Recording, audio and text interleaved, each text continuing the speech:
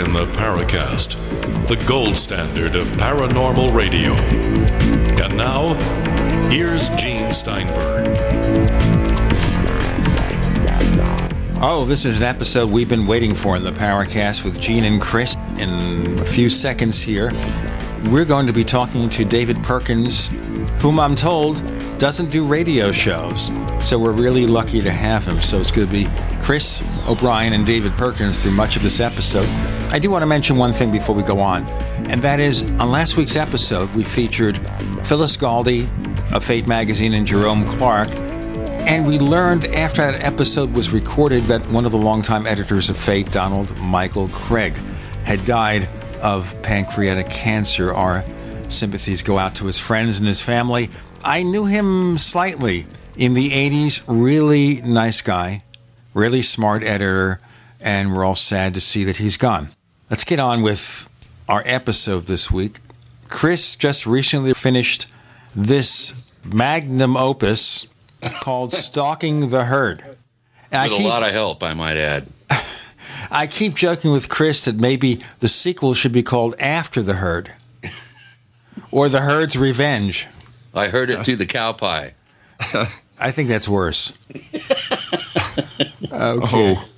Oh, I heard it from what grows out of the cow pie. How's that? Oh, this is going to get gross. I'll tell you that right now.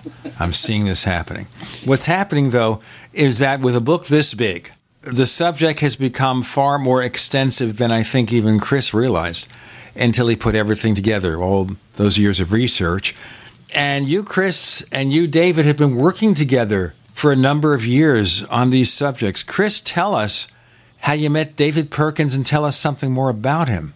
Well, the quick thumbnail sketch has been heard several times over the years here on the show, but when I first got involved in San Luis Valley, innocently researching a little article for a local newspaper, the first thing I did was try to find who the principal characters were in the subject of the cattle mutilation phenomenon, which I knew a little bit about, but not much. You know, of course, Linda Howe's name came up early on. Burl Lewis, the surviving owner of Snippy the horse. You know, Burl said, you got to talk to those Texas guys.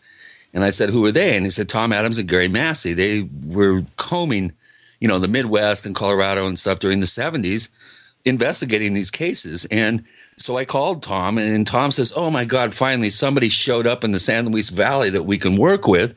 You've got to meet David Perkins. And I said, who's he? And he says, well, we kind of fondly refer to him as Izzy Zane. And the question is very sane. The answer is very sane. And David was gone. He was in the South Pacific. I waited patiently for a couple of weeks for him to come back, and then we started having daily phone calls, and we instantly kind of hit it off. I think we were both of a similar temperament in terms of our objectivity about a lot of these things. So we had these monumental phone calls for David. I think it was at least 2 or 3 months before I actually met you. Mm-hmm. And David lived very close to me, 15, 20 miles away, but there was 14,000-foot mountains between us. So we never actually met until I was invited over with my band to play the Libre 25th anniversary party. And that's when I met Tom and Gary and David. And I think I stayed, 3 or 4 days and then went home, grabbed my brother, and we came back for another couple of days.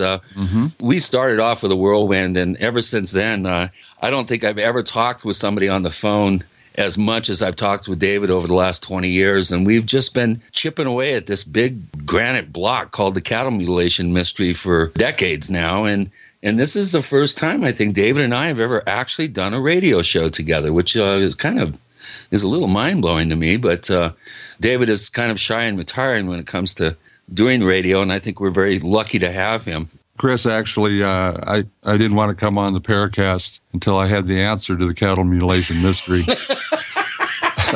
Oh, boy, I guess everybody's in for a scoop today. Well, I'm a little short on that one. Still working on it like almost 40 years later. But I'm close, getting close, yeah. Well, David, why don't you give everybody a bit of a background, kind of introduce yourself, give us a thumbnail sketch of how you kissed the tar baby, as I like to refer to it, sort of, I don't know, in a fond, kind of twisted sort of way.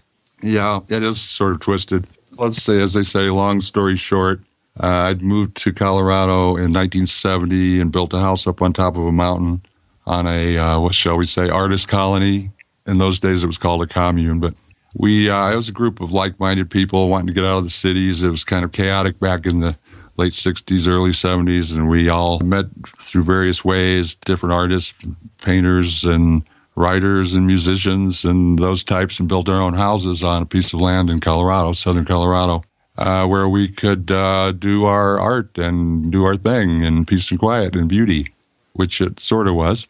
I had come out of the 70s, from 1970, that period, and I was very intrigued by investigative journalism. That was the era of Watergate, and I thought, boy, investigative journalism is a really powerful tool, and it's something that I was very interested in, journalism and music, of course. So I was sort of biding my time, waiting for something that was a challenging topic that I could take on as a piece of investigative journalism. And it was hard to miss. In 1975, in Colorado, it was all hell broke loose, basically, with the mutilations. It was just every newspaper, every headline. It was really hard to ignore. It was the Associated Press Story of the Year. And I was going, wow, this is interesting. What is this? And I thought it would fade away, and it didn't fade away. And then gradually I got sucked into there were mutilations happening near my house, which I happened to see, and then I started talking to the local newspaper editor and the local sheriff, similar to what you did, Chris. And you just start collecting files, and then next thing you know, you're in it over your head. Is basically what happens. Well, you actually were a prime suspect in the case that you found right at the gate of your community. Well, we joke about our first encounters with, we call it the trickster, or touching the tar baby or whatever. But I went into, there was a mutilation that had happened on the road about a mile south of our community, my house. And I saw it. I drove in, I saw it, and I stopped and looked at it and went, wow, this is one of those things. And I observed it, made some notes, went home. Next day, went back out, looked at it again, started really poking at it. It was just right off the road, really hard to miss. I noticed there was a little blood, actually. Well, there were 3 drops of blood on 3 stones heading in the direction of my house. And I thought, well, there's a little blood there. It's supposed to be bloodless, but here's just a little blood. So then I poked and got to smelling really bad of dead cow, and then went into the newspaper office, a very small little office with the editor of the paper, reeking of cadaverine. And I said, well, have you got a file on these cattle mutilations? What's up with this? And we talked a while, and he said, well, I think I should tell you, David, that you're actually considered a prime suspect in that mutilation. I said, what? How could this be? He said, well, yeah, moi? I was a bit stunned, but he said, well, the sheriff, since you guys moved in up there on the mountain, that I think you should know that you are all suspects. Oh, boy. David, before we go on, did you feel at that point inclined to say, maybe I should call a lawyer and see what's going on here? No, not really. I was a bit stunned. I thought, well, obviously, this is ridiculous and this won't last. But and once I got to know the sheriff, we became very good friends, and that quickly dissipated that suspicion. Although I think maybe in some people, in these rural counties, they always are a bit suspicious of outsiders that come into a community who have maybe strange ways of doing things or look different or whatever. In those days, it was kind of paranoid. Everybody was wondering what was going on. We got a lot more to cover. We have David Perkins joining Gene and Chris. We're talking about cattle mutilations in Chris's new book, Stalking the Herd. And a little bit later in this episode, we'll be asking your questions. Those are the questions that many of you posted in our forums at forum.theparacast.com. That's forum.theparacast.com. The place we put the questions, the question bank. More to come. You're in The Paracast.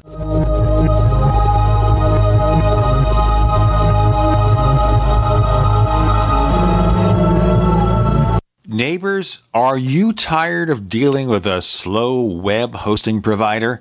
Well, check out A2 Hosting and their screaming fast Swift server platform.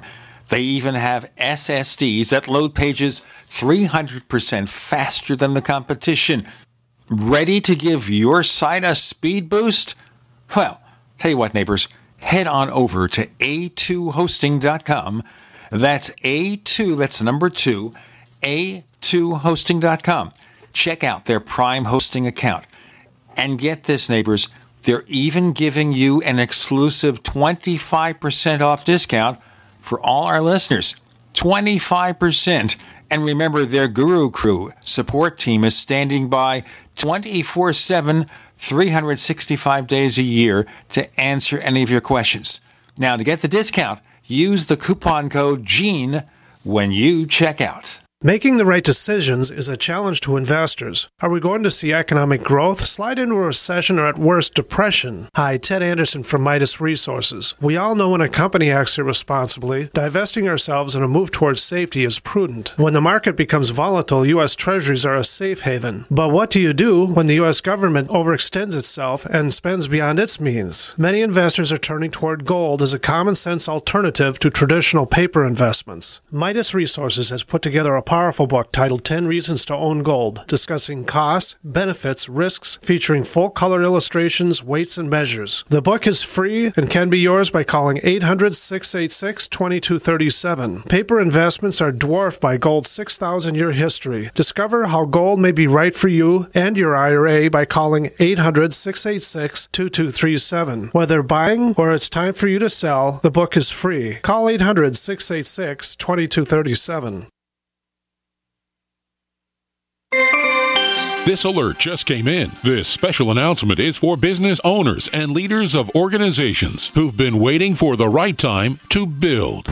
General Steel has made it impossible to wait any longer with rock-bottom prices that could save you thousands. That's right, General Steel, America's leader in pre-engineered structures, is offering buildings at prices you will never see again. Don't miss these prices. A 50 by 100 for under $30,000. You heard right. That's 5,000 square feet under $30,000. Manufacturers, if you need a larger building, try a 100 by 100 commercial building for $129,000. You can't afford to rent with these prices. Imagine a 70 by 100-foot church building for under $69,000. With the economy improving and interest rates still at historic lows, you can't afford to wait. So call 866-91-STEEL. Lock in your price now. Take delivery in spring. 866-91-STEEL. That's 866-917-8335. There are many things the human body can do very well, but maintaining the proper pH level isn't always one of them. That's where AlkaVision Plasma pH Drops can make a world of difference. AlkaVision Plasma pH Drops helps your body do what's natural. Just a few drops a day helps rid your body of harmful waste and acid while promoting health and restoring vibrance and energy. Alkalizing boosts your immune system and can help fight headaches, irritability, cramping, and insomnia. Alkalizing also helps the body fight depression and even bone loss. To learn more about the importance of alkalizing and how you can find life-changing and vital balance, please visit AlkaVision's brand new website at alkavision.com. Same great products, but now easier to use and more informative than ever before. To get your very own Plasma pH Drops for just $29.95, call 800-518-7615 or visit alkavision.com. That's ALKA vision.com. Alkalize your body and supercharge your health at the new alkavision.com.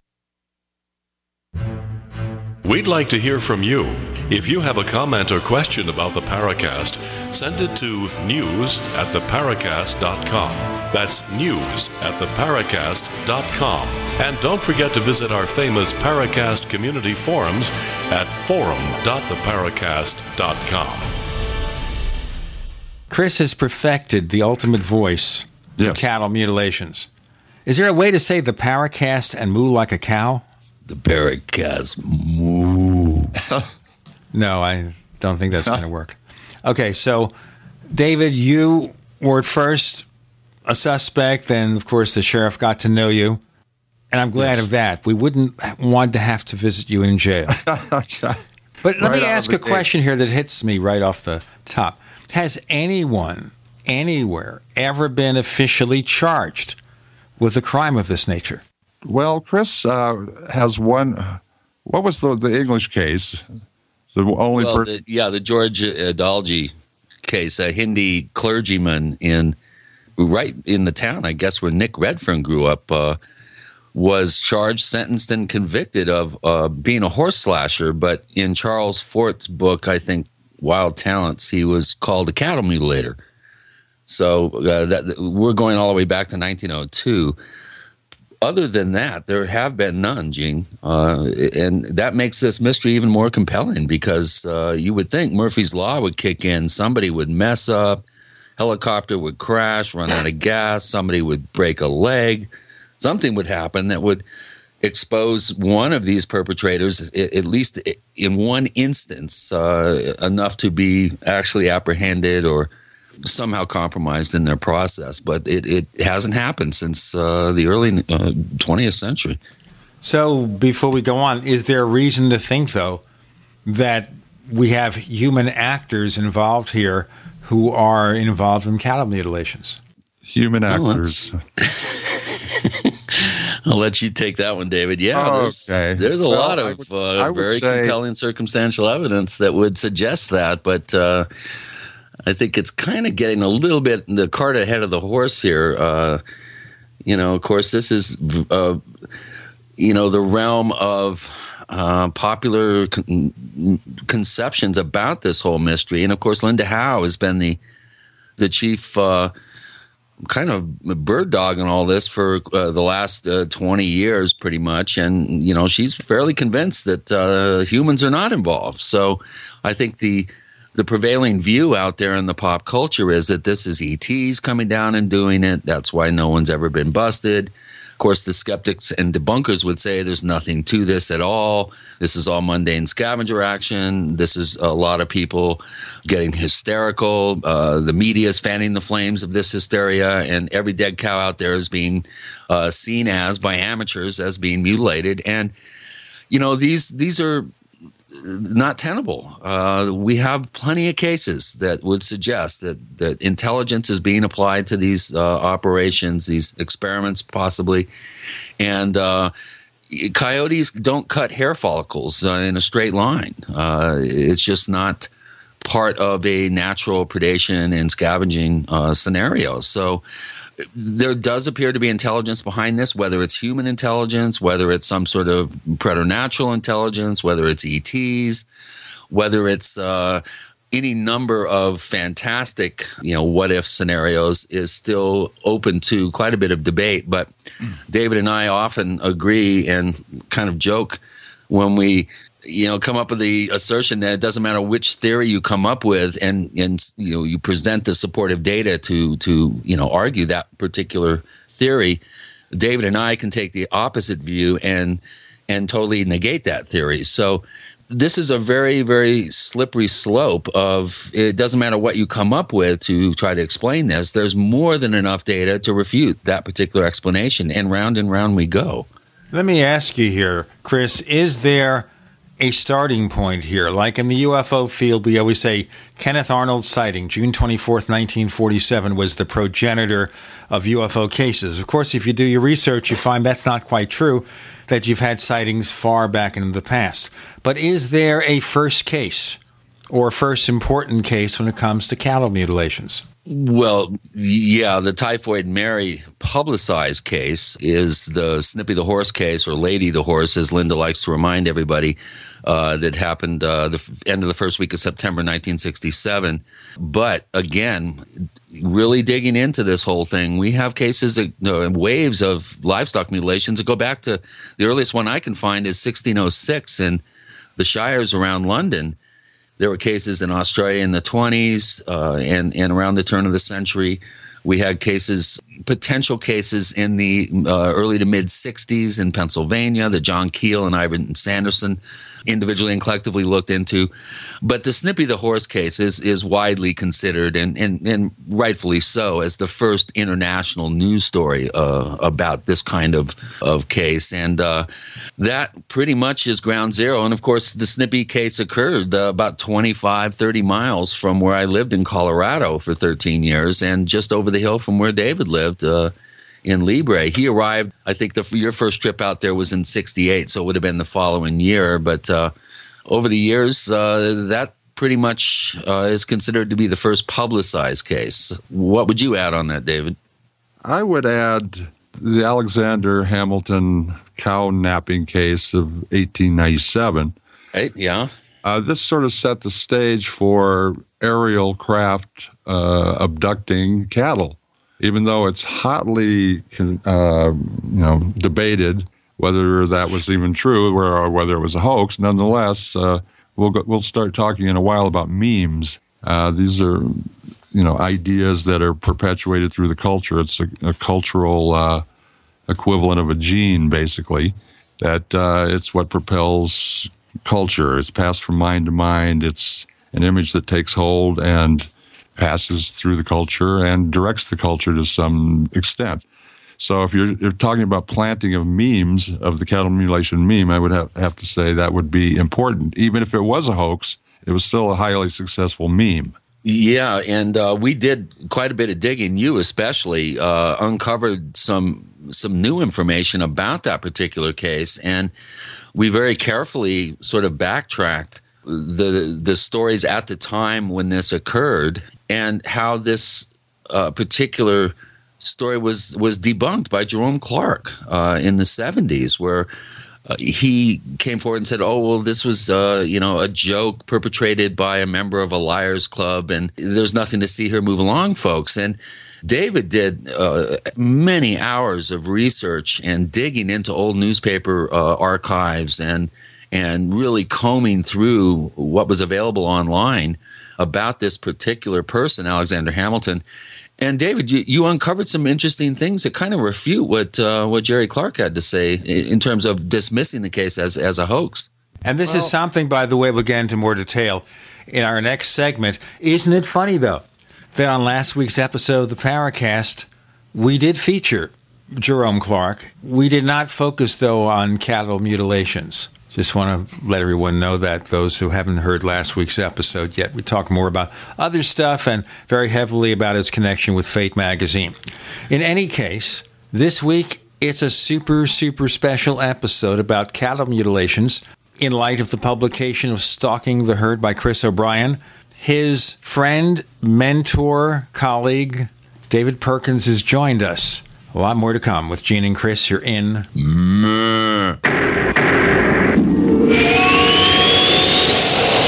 We are the premier independent talk radio network, the Genesis Communications Network, GCN. Attack of the Rockoids has been well received by critics and readers alike. It's a thrill-a-minute story you'll never forget. A former U.S. military intelligence officer is haunted by intense dreams about a beautiful woman pleading for his help after a terrible battle in outer space. But the dreams turn out to be true and thrust him into a telepathic love affair with a woman whose faraway planet is intent on destroying the Earth. And now the gripping tale continues in The Coming of the Protectors. It's the second book of the Rockoids trilogy, a galaxy-spanning adventure that pits our hapless heroes against powerful, fanatical enemies that threaten the lives of freedom-loving beings everywhere. Attack of the Rockoids and The Coming of the Protectors. Classic science fiction at its best. Available now. For more details, visit rockoids.com. That's ROCKOIDS.com.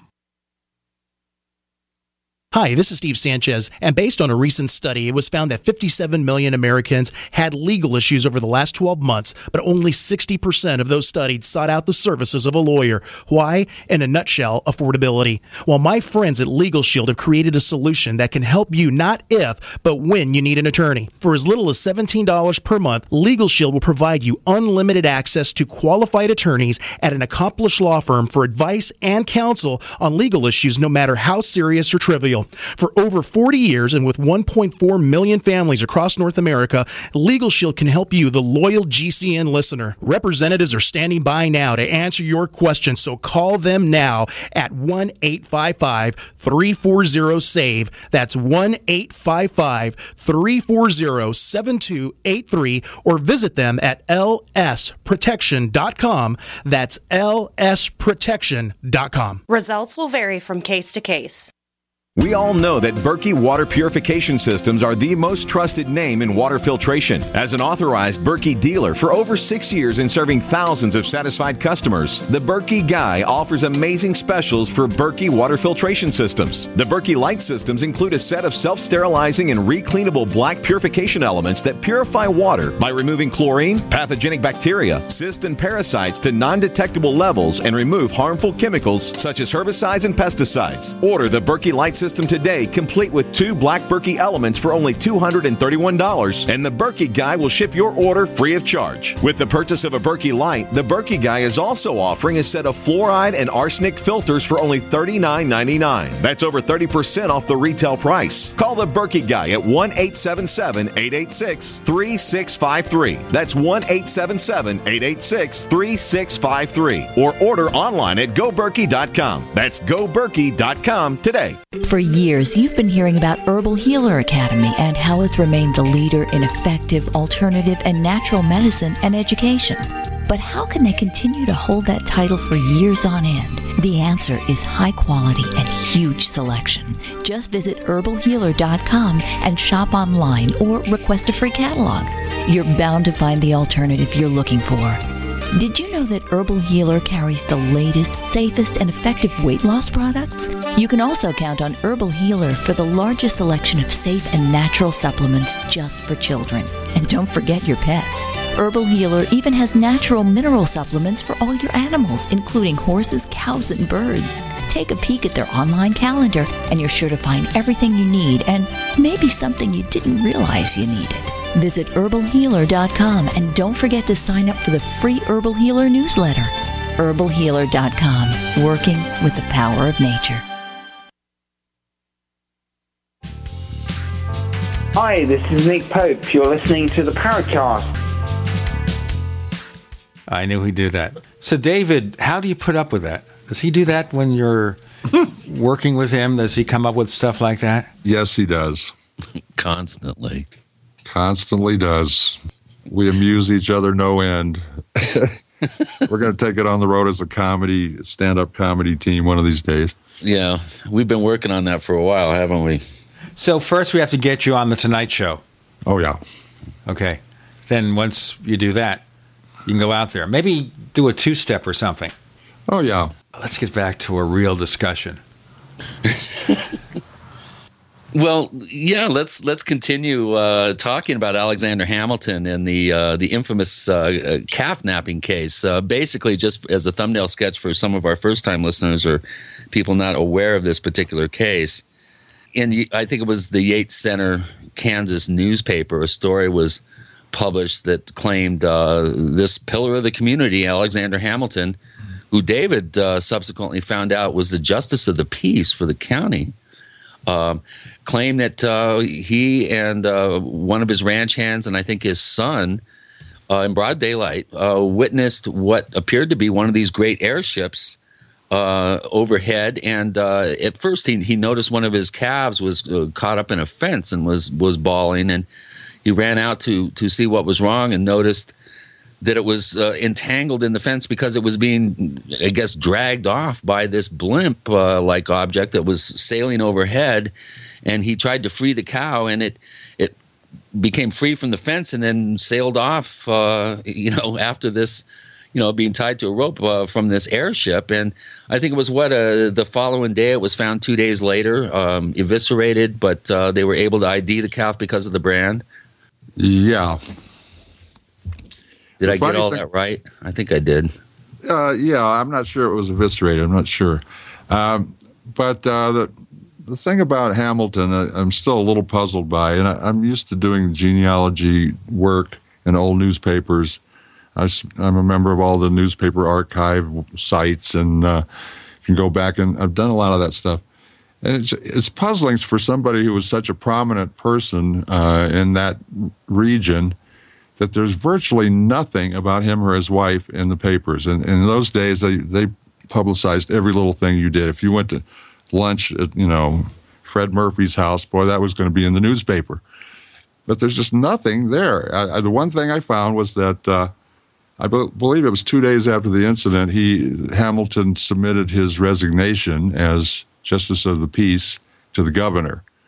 This was just odd. It just seemed there are different ways you could probably read that. It's like he knew that he was going to, take a beating for coming up with such an outlandish story, and felt maybe that his dignity as the justice of the peace might not work for him that way. So he quit. But why he quit, I don't know. But I just can't find anything else on him. Basically, some very strange. Another affidavit that he filed with another newspaper was quite odd about his political leanings and slavery and this, that, and the other. And Chris and I just scratch our heads about that one, and that's been left out of all the reports because it's just so baffling. But there's a lot there that is still not explained in my mind. And I think Chris is rightfully keeping this case alive, and I still don't think it's entirely put away. Well, Jerome Clark mentioned that Hamilton confessed that it was a hoax and that it was all part of a liars club, trick on the public. And David actually was able to find the original article that Jerry Clark referred to.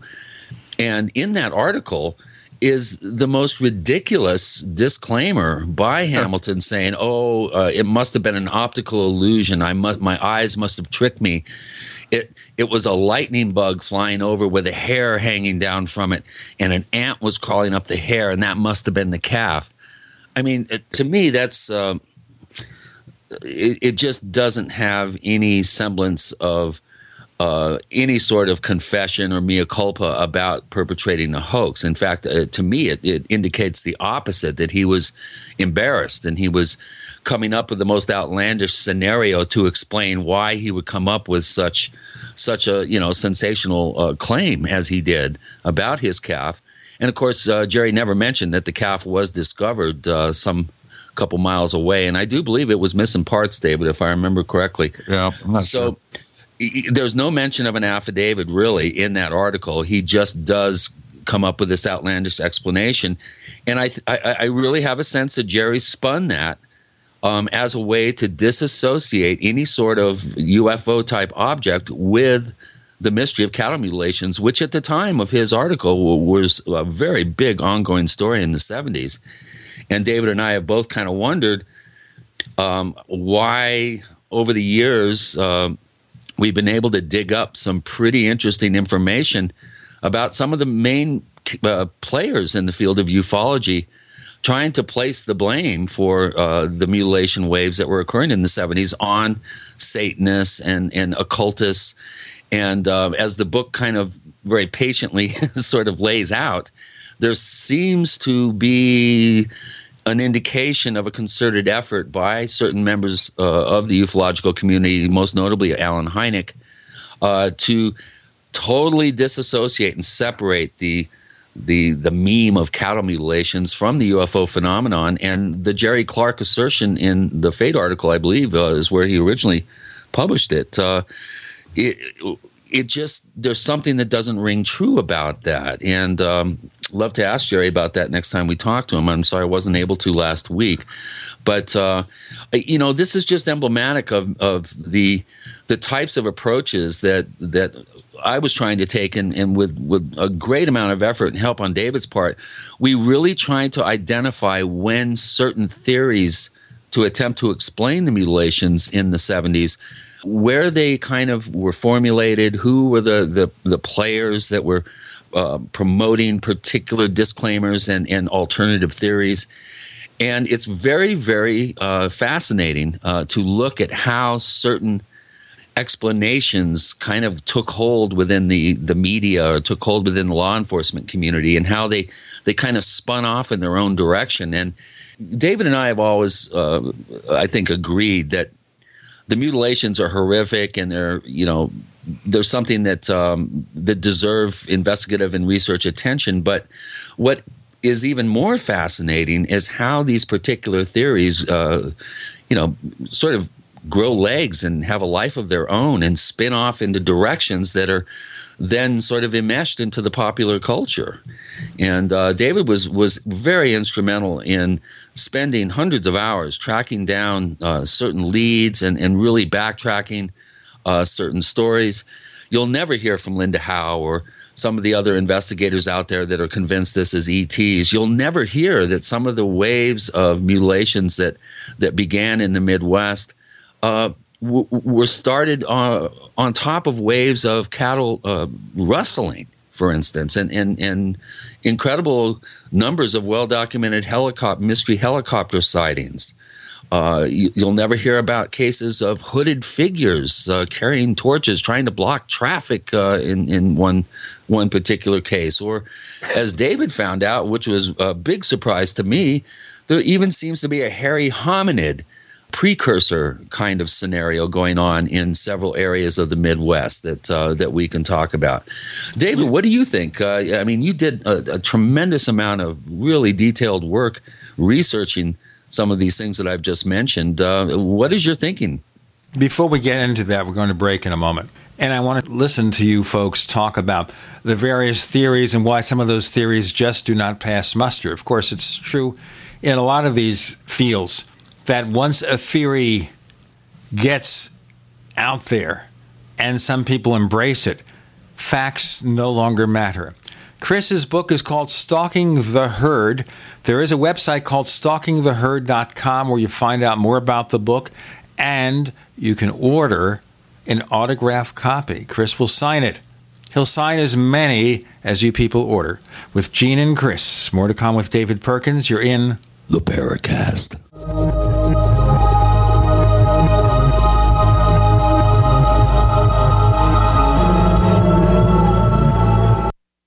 We are America's largest independently owned communications network, GCN. Is there a secret UFO agenda? Do strange creatures from the darkest corners of the mind roam the earth? Is there evidence for mind control, time travel, or devious government conspiracies? Find out the inside scoop on the latest conspiracies, paranormal activity, and Fortean phenomena when you subscribe to Tim Beckley's Conspiracy Journal. It's jam-packed with stories, special book and DVD promotions, and the best news, it's absolutely free, sent right to your mailbox. Plus, a bonus free email newsletter sent out every Friday. Simply send an email with your name and address to Mr. UFO at webtv.net. That's Mr. UFO at webtv.net. Find out what they don't want you to know. Hey everyone, have you heard about the no hair removal device that's sweeping the globe? If you want to go weeks without shaving and get smooth, professional quality results, here's our favorite host, Cheryl, for no hair removal. Thanks. Hey gals, I love talking about my no. It's this cute little hair removal system that you can take with you and use almost anywhere at home or on the road. No more expensive in-office treatments, painful waxing, and no more wasting your valuable time. Got unwanted facial hair? No has patented thermocon technology that works on all hair and skin colors, so it's perfect for using on all body parts. And now you can take advantage of this incredible risk-free trial. Get the no, the facial kit, a travel case, and a $100 discount shopping card, and you don't risk a penny to try it. Try the incredible no hair completely risk-free. Call 1-800-953-6062. That's 800-953-6062. 800-953-6062.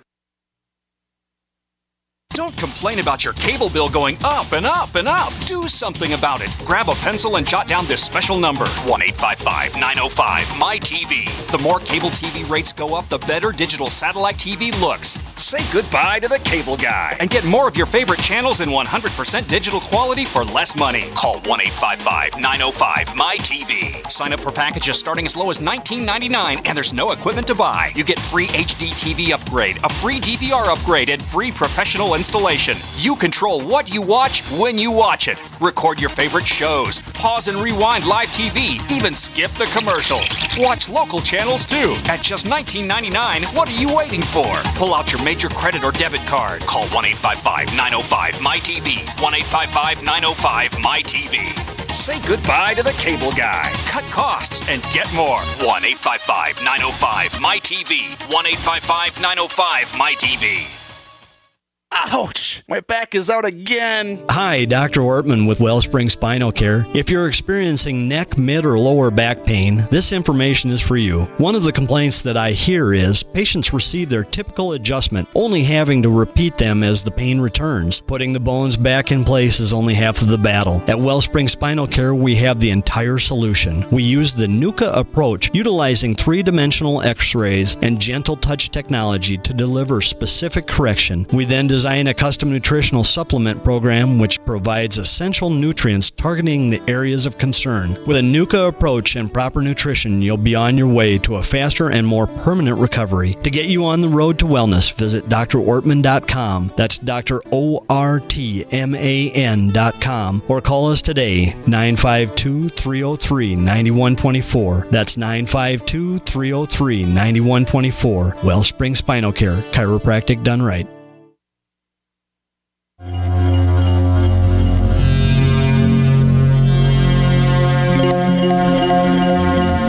Hi, my name is Richard Dolan. You're listening to the Paracast.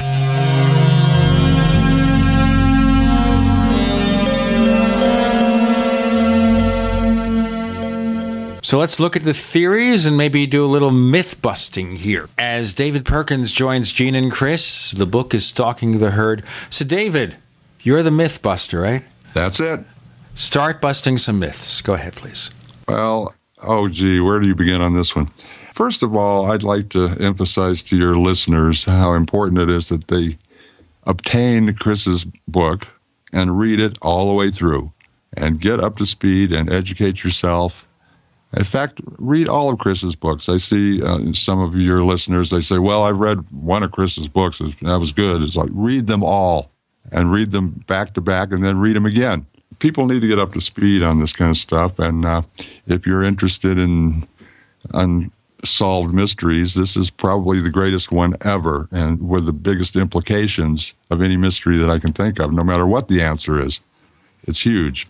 What Chris does such a fine job of in this book is detailing where all of these theories came from, going all the way back to, going back to Snippy in particular, which he does a fantastic job, better than any written account of that I've ever read, in terms of how the meme or the myth took off from Snippy, with the owner of the horse, Nellie Lewis, telling the Associated Press, a flying saucer killed my horse. Doesn't get any stronger than that for a tabloid headline or any kind of headline, but this is Associated Press. It went all over the world. It was an enormous beginning of the myth, which we are still in that myth, working in that myth right to this very day, years and years and years later. So that then it took the permutations, I guess, started after in the early 70s when it became a little more to in public consciousness. People started saying, well, it sounds like cults to me, or it must be the government, or those were the prominent theories of the day. I've said to Chris that to me, I'm working on this more from a social science point of view. That's my training, that's been my interest, and that's my skills, more than a hard science point of view. But to me, looking at the theories, it's like a Rorschach test of culture. Whatever you see Snippy the horse mutilated, and what comes to your mind is basically what you fear or what you invoke or want to see happen, whether it's a flying saucer scenario or whether you're afraid of cults or if you're afraid of the government or you're afraid of bigger powers out there that might squash you in some way or the other. It tends to mirror what your fears and expectations are. Right off the bat, you've got classifications of people that see, it's like Greg Bishop was saying, you're going to find what you expect to find in his foreword there. And to some degree, that's true. However, I would differ with that a little bit in that when I started off in this, I fully expected to find the government behind it. And briefly, I thought, well, maybe it could be cults, but no, it doesn't. The evidence doesn't seem to support that in the scale that this is happening. So I didn't end up finding what I expected to find. I had no idea I was going to be sitting here years and years later trying to sort out these various theories. Depending on where you would want to start, I mean, there's a certain amount of evidence for each of those major theories. And like Chris says, that the evidence tends to negate itself. There's just enough evidence behind each theory to give it some plausibility. All right, let's look at ET, because ET is one of the more popular theories, and very likely because of one of the main offenders, Linda Howe. So, what does ET have in its favor? Although we haven't even proven that ET is here, although it's a common theory with regard to UFOs. What's in its favor? What is against it? Well, what's in its favor? From my point of view, you sift all these things down in terms of what their plausibility quotient really is. And if you're going to say ETs are behind the cattle mutilations, to me it's about the same as saying God is behind the cattle mutilations. Because ET, if you're looking at an extraterrestrial civilization that is, interfering with Earth's activities, it could be 1 million years in advance of what our civilization is. Any amount that it would put them ahead of us would make anything they do possible. Anything they could possibly do is plausible because they're so far advanced. They can make us think what they want us to think, see what they want us to see, manipulate us mercilessly. So, once you arrive at that particular theory, then, all bets are off. They can do anything. So that kind of leaves you in a cul-de-sac. But if ET is responsible, wouldn't there be more evidence of a higher grade of technology? That's a good point. And with a lot of these paranormal phenomena, it seems like the technology, that so-called technology that we're witnessing, is just slightly ahead of where we are as humans.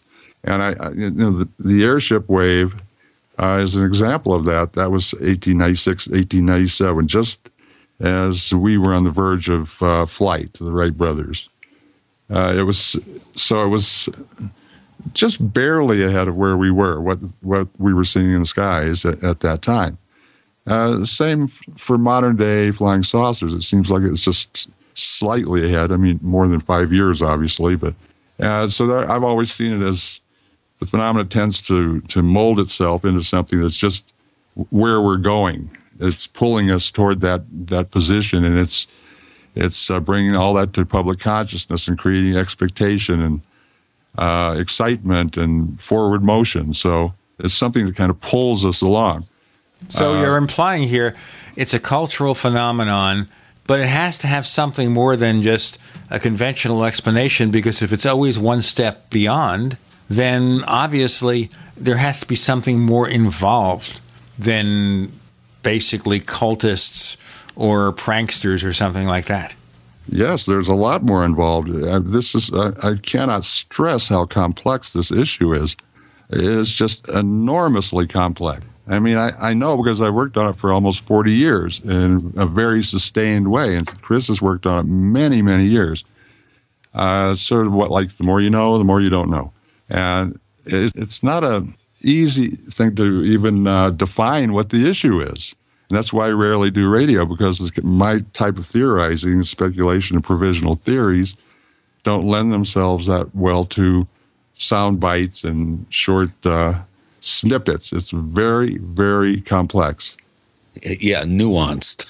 Extremely nuanced and ambiguous. Well, to give an example for Gene here, people, back in the, let's say, 72 through 74 period, when the cattle mutilation meme really hadn't captured the imagination of the public like it did from 75 through 79.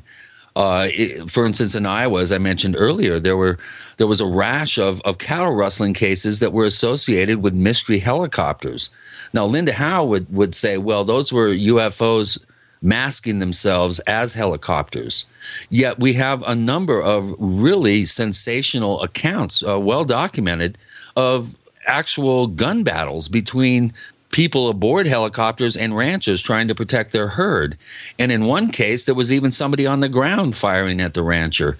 Now, correct me if I'm wrong, but I've yet to encounter any sort of really slam dunk case of a UFO encounter where the occupants of the UFO were firing small lead projectiles at the at the witness. So, like David said, and like I said earlier, for every theory you come up with, there's plenty of evidence to suggest that there's something else much more complicated going on in this scenario. And it's, I think Linda coined the term, it's like a hall of mirrors with a quicksand floor. It doesn't matter which direction you go in, you're gonna hit stumbling blocks along the way that negate a particular theory. And I think it's really important that investigators and researchers are open-minded enough and objective enough to entertain all the data and not be selective, not cherry-pick the cases that tend to conform to your preconceived ideas or possible solutions to the scenario. And it's just, you go round and round with this. And David, early on in 78, 79, came up with the observation that many of these areas of high incidence, in fact, a vast majority of them, appeared to be downwind and downstream of where we mine uranium, have nuclear power plants, weaponize nuclear materials, have them in missile silos. I mean, the missile fields around southern Montana and northern Colorado, and so we really have to be intellectually honest about observing these things. We have David Perkins joining Gene and Chris. You're in the Paracast.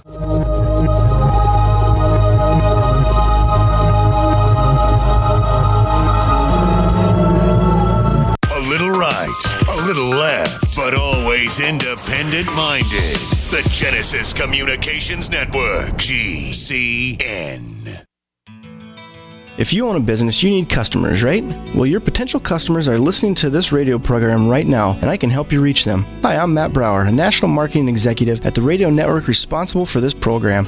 I can help you customize a national radio campaign that fits your budget, large or small, while targeting your specific audience. Contact me to learn how radio advertising can make your business more profitable.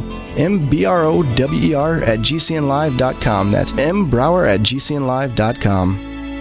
Hi, this is Ted Anderson. Have you ever wondered why banks, stockbrokers, investment advisors won't talk about gold IRAs? They've been available since 1986, yet the financial industry won't recognize the value of gold for your retirement. Gold has outperformed paper investments, yet no word about IRAs. If you would like to have gold for your retirement, call 800-686-2237. Don't get left behind by rising inflation and low returns. Call 800-686-2237. Secure your future and call 1-800-686-2237.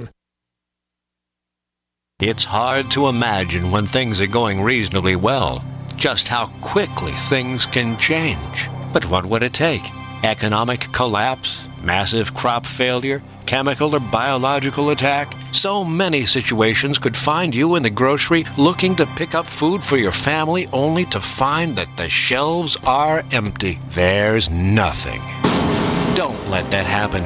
Act today to make sure that if it ever comes to that, you and your family will be provided for. Visit freezedryguy.com to look at the wide variety of survival foods available. Freeze-dried foods from the Freeze Dry Guy store longer, rehydrate faster, are nutritionally superior to, and taste better than any other long-term storage food available. Visit freezedryguy.com or call toll-free 866-404-3663.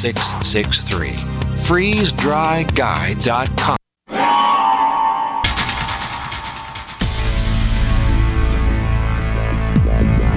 Welcome back to the Paracast, the gold standard of paranormal radio. And now, here's Gene Steinberg.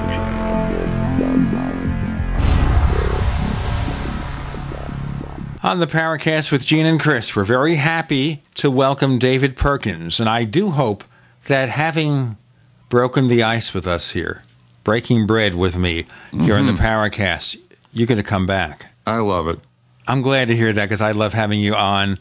You're a fun guy to talk to, and we're going to really make this one of the best episodes of the show ever. Okay. So we're seeing here that the technology is one step beyond us. The other theory is that cultists are involved. What's the status of that, and what's the authority for it? I would say the status is fairly low. Chris, I think, tends to give a little more credence to some of these other theories than I do. But the more I'm into this, and the more I think that is a real dead end. And there may have been, in the past, some cult involvement with some form of animal sacrifice, mutilation, whatever, that got law enforcement pretty excited there for a while.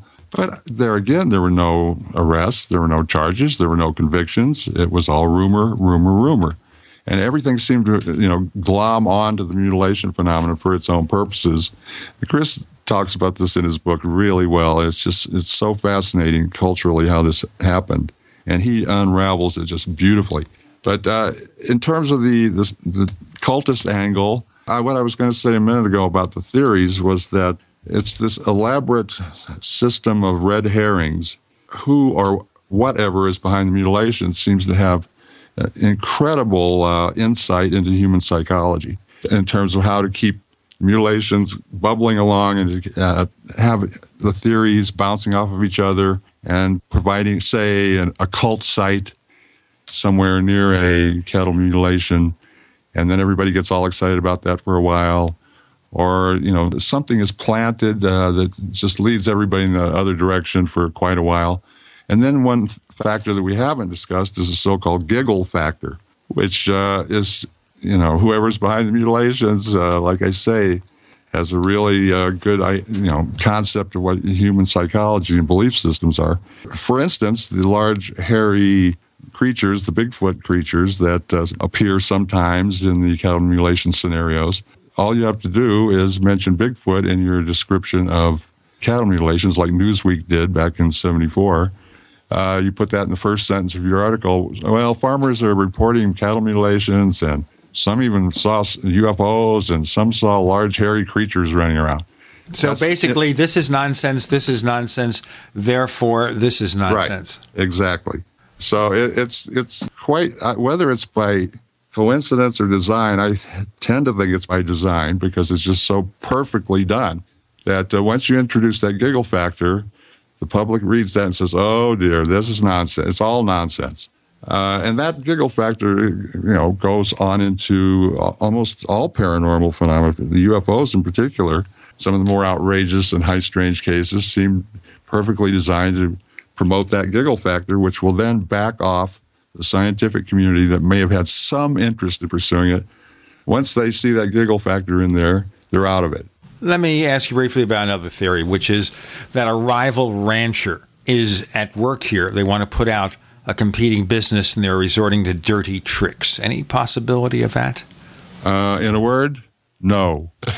Well, I disagree. This is where David and I disagree. Okay. Taylor Ranch cases in San Luis Valley, I think, are very, very suggestive of a large, very wealthy rancher trying to drive neighboring ranches out of business, with dozens and dozens of cases being perpetrated and helicopters seen taking off and landing at the rich rancher's property, helicopters that were thought by law enforcement and the surrounding ranching community to be directly involved with the mutilations.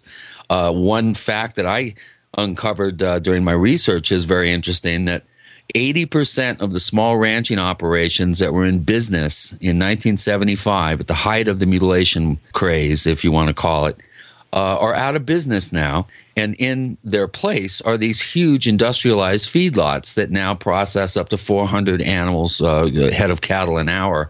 So I wouldn't totally discount a political, societal manipulation or intimidation angle. I wouldn't factor it completely out, because there is a tantalizing body of evidence. But however, if you back off and look at the entirety of the mutilation phenomena worldwide, it just thousands of cases, thousands. It seems like what you're describing is true in these specific instances, and you can find on the periphery of this phenomenon just about any scenario you want.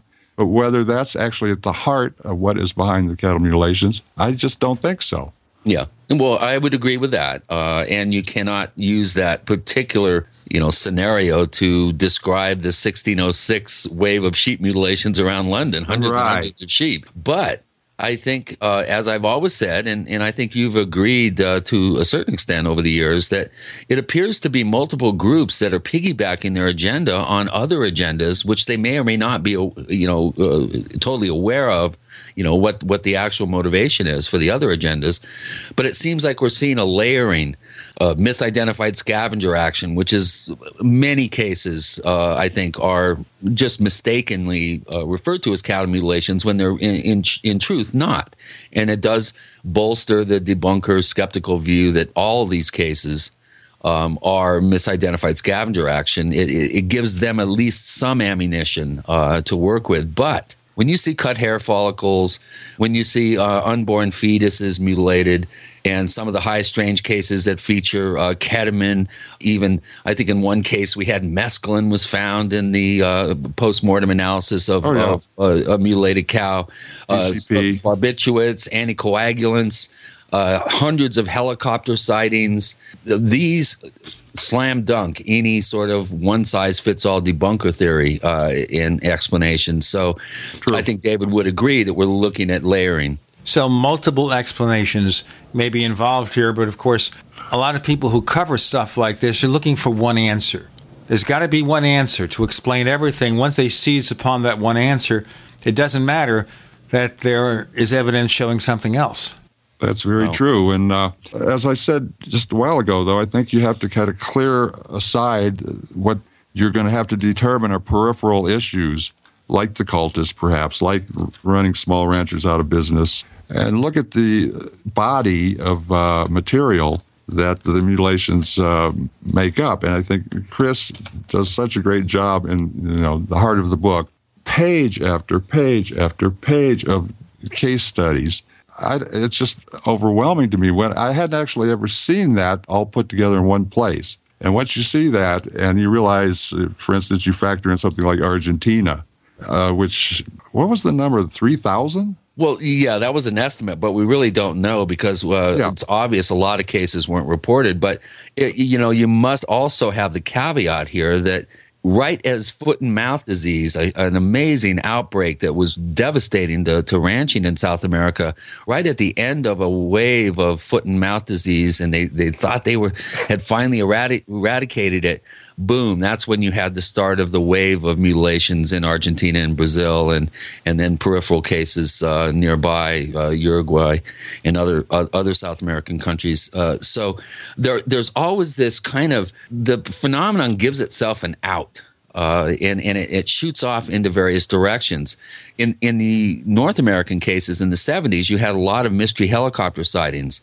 You could almost say in the waves in South America from 2002 to the present day, actually, but for those first 3 years, 2002 through 2005, you have the substitute for the mystery helicopter with UFO reports. So depending on where these waves occur, you tend to see similar descriptions that are unique for that particular area in that wave. In the case of South America, UFOs. In the case of the Midwest in the 70s, mystery helicopters. And, of course, some UFO reports, mystery lights, that sort of thing. So whatever happens, wherever it happens, there's always a tantalizing body of evidence that shoots you off in a particular direction and gets you, caught up in trying to prove or disprove that particular element.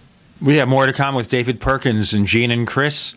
So much more. You're in the Paracast.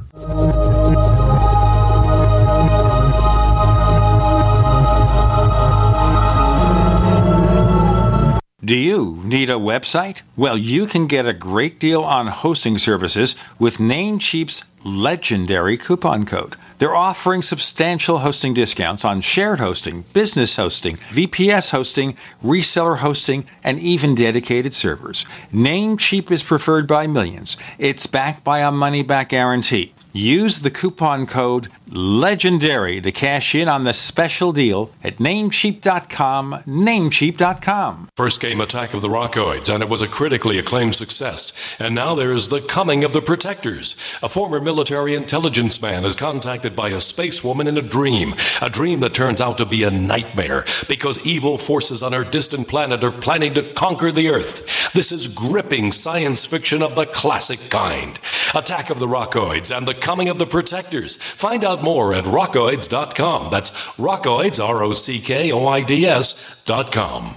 Gold. It's like nothing else on Earth. From the Romans through the Renaissance, from the Industrial Age to the Space Age, gold has weathered the test of time. For 6,000 years, gold has remained the ultimate store of wealth. According to the World Gold Council and the U.S. Mint, demand is at an all-time high. The stage is being set for the reemergence of gold as the common-sense alternative to a fiat paper currency that gets weaker every day. Midas Resources is proud to offer the hard-hitting report that arms you with the truth you need to protect you and your family from the Fed's plans for your hard-earned money. Don't gamble with your future. Call Midas Resources today and ask for your free copy of As Good as Gold. Call 1-800-686-2237 for the report the Fed hopes you'll never see. As Good as Gold can be yours by calling 800-686-2237. If you have ever thought about owning gold, you must read this report. Call Midas today at 800-686-2237. We live in a complicated society. Stressful issues are always popping up. Have you ever been treated unfairly by someone? Have you ever been overcharged for a repair? Have you ever signed a contract or a document? Worried about identity theft? How many times have you been in those unique situations where you just wanted to call an attorney to find out if you're right or wrong, or what your legal rights are? But every time you think about calling an attorney, what do you think about first? That's right. Who do you call, and how much will it cost? Our friends at Legal Shield have found a solution. With a nationwide network of 6,900 attorneys who average 19 years of experience, Legal Shield's law firms take over 40,000 calls per week helping their members. For less than $20 per month, you can have access to Legal Shield on everything from the trivial to the traumatic. Let Legal Shield stand up for your rights at lsprotection.com. That's lsprotection.com. Or call 855-340-SAVE, 855-340-7283. Results will vary from case to case. There are many things the human body can do very well, but maintaining the proper pH level isn't always one of them. That's where AlkaVision Plasma pH Drops can make a world of difference. AlkaVision Plasma pH Drops helps your body do what's natural. Just a few drops a day helps rid your body of harmful waste and acid while promoting health and restoring vibrance and energy. Alkalizing boosts your immune system and can help fight headaches, irritability, cramping, and insomnia. Alkalizing also helps the body fight depression and even bone loss. To learn more about the importance of alkalizing and how you can find life-changing and vital balance, please visit AlkaVision's brand new website at alkavision.com. Same great products, but now easier to use and more informative than ever before. To get your very own Plasma pH Drops for just $29.95, call 800-518-7615 or visit alkavision.com. That's ALKA vision.com. Alkalize your body and supercharge your health at the new alkavision.com.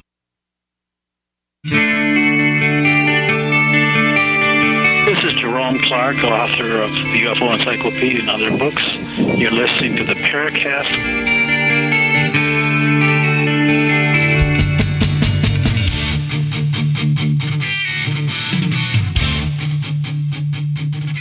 Okay, we're not giving free glasses of milk with this. I just want to tell you something, Chris.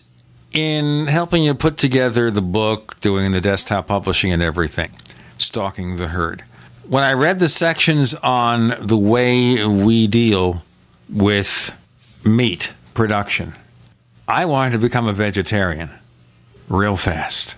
Then I had a hamburger.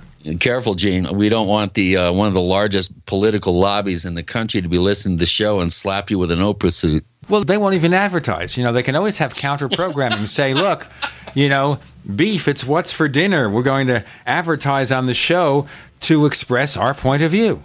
Yeah. And we can't get Robert Mitchum to do the tagline anymore because he's long gone. Well, yeah, this is a paranormal radio show. Let's just call him back. I was thinking last week when we had Fate magazine and Phyllis Galdi, the publisher, was talking about this medium she knows, maybe we could call up Steve Jobs and see what he thinks of Apple since he died. Well, I don't know if that's going to be a fruitful avenue to go down. I have had people remote view some scenarios that I investigated in the San Luis Valley, and it was amusing to see the kinds of results that they would come up with. But, again, I think what really should come through loud and clear to the listeners out there is that this is not a simple cut and dried scenario. It is incredibly complicated, incredibly nuanced. You really have to really have a full grasp of the enormity of these thousands and thousands of cases that have been reported for decades. And it's only when you really have a sense of the full totality of this mystery do you really appreciate how mysterious it really is. And I think David would agree with that. Oh, yeah. Now, let me ask you something here. It's perceived also that cattle mutilations kind of peaked in the 70s and 80s and thereabouts. Do we still hear about them in fairly large numbers? Yeah, well, I'll let David take that. Yeah, definitely. Not large numbers, though, I wouldn't say.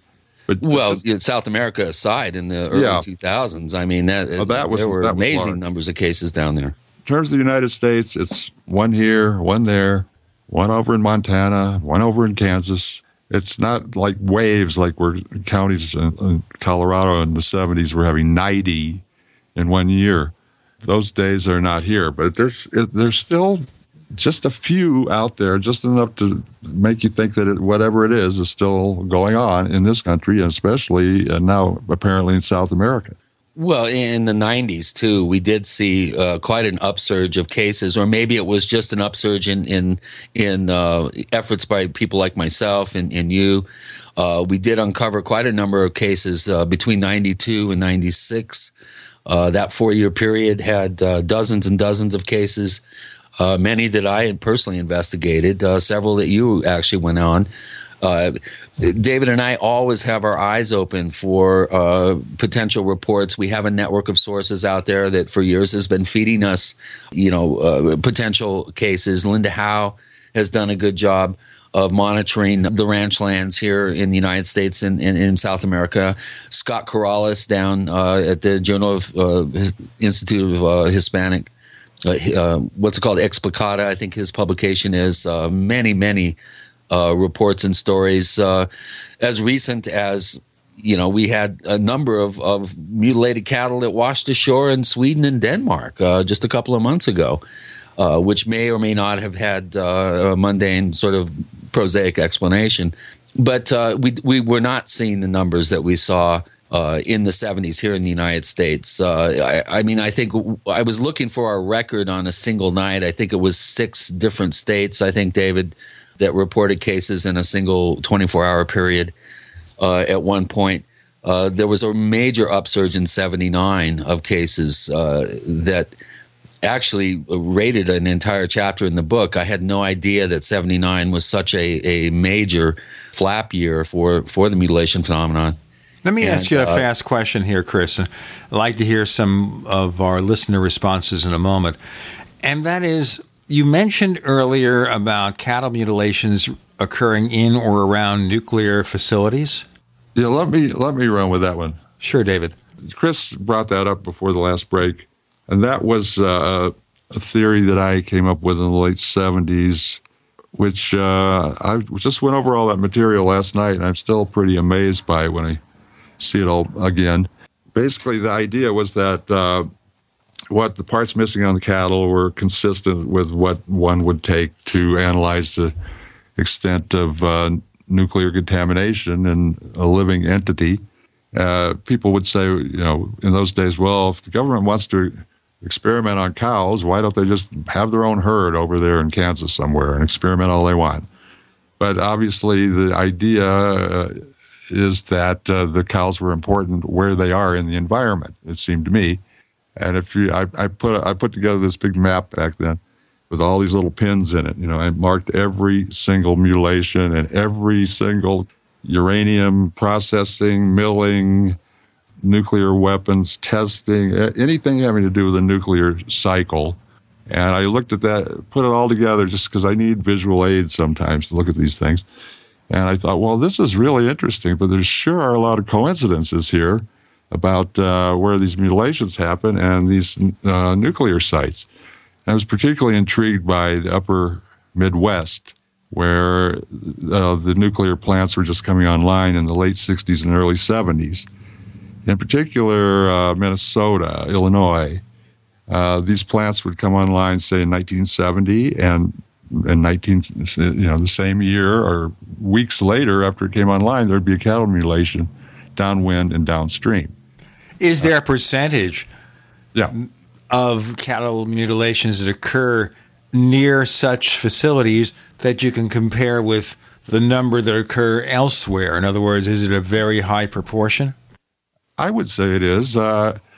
Looking at the map, when you can really see it all spread out into Canada, for instance, and then information that came to me later about where, say, the nuclear test in Nevada, where all that radiation ended up, I was amazed that so much of it blew north into Canada, into Alberta and Saskatchewan, which have been, terrific cattle mutilation hotspots.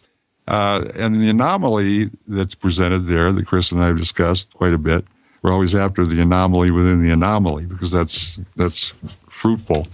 But if you look at the map, there are very few, relatively, mutilation cases upwind from the Nevada test site. For instance, California is virtually untouched. Oregon, Washington, very few. Arizona, very few.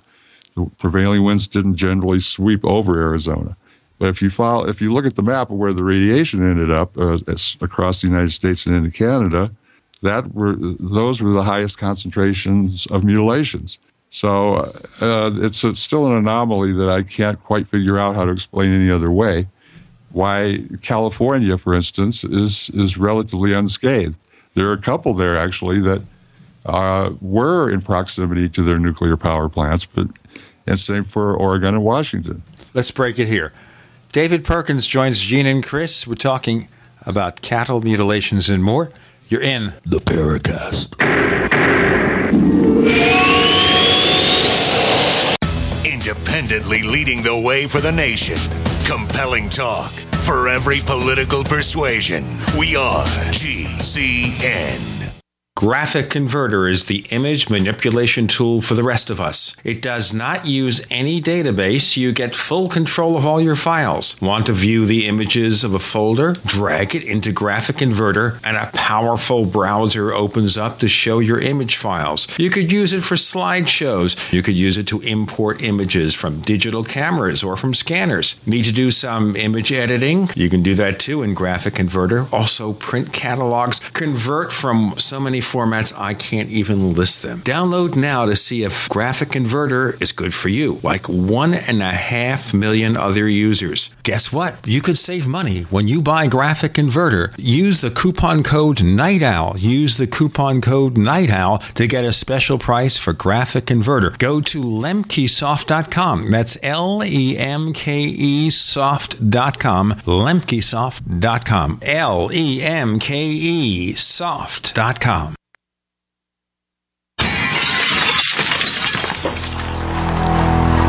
In the U.S., 1 in every 50 homes will have a break-in this year.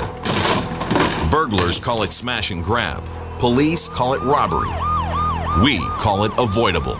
We are Fake TV, a simple electronic device that can fool even professional burglars. Fake TV easily plugs into any outlet and simulates the changing colors of a television.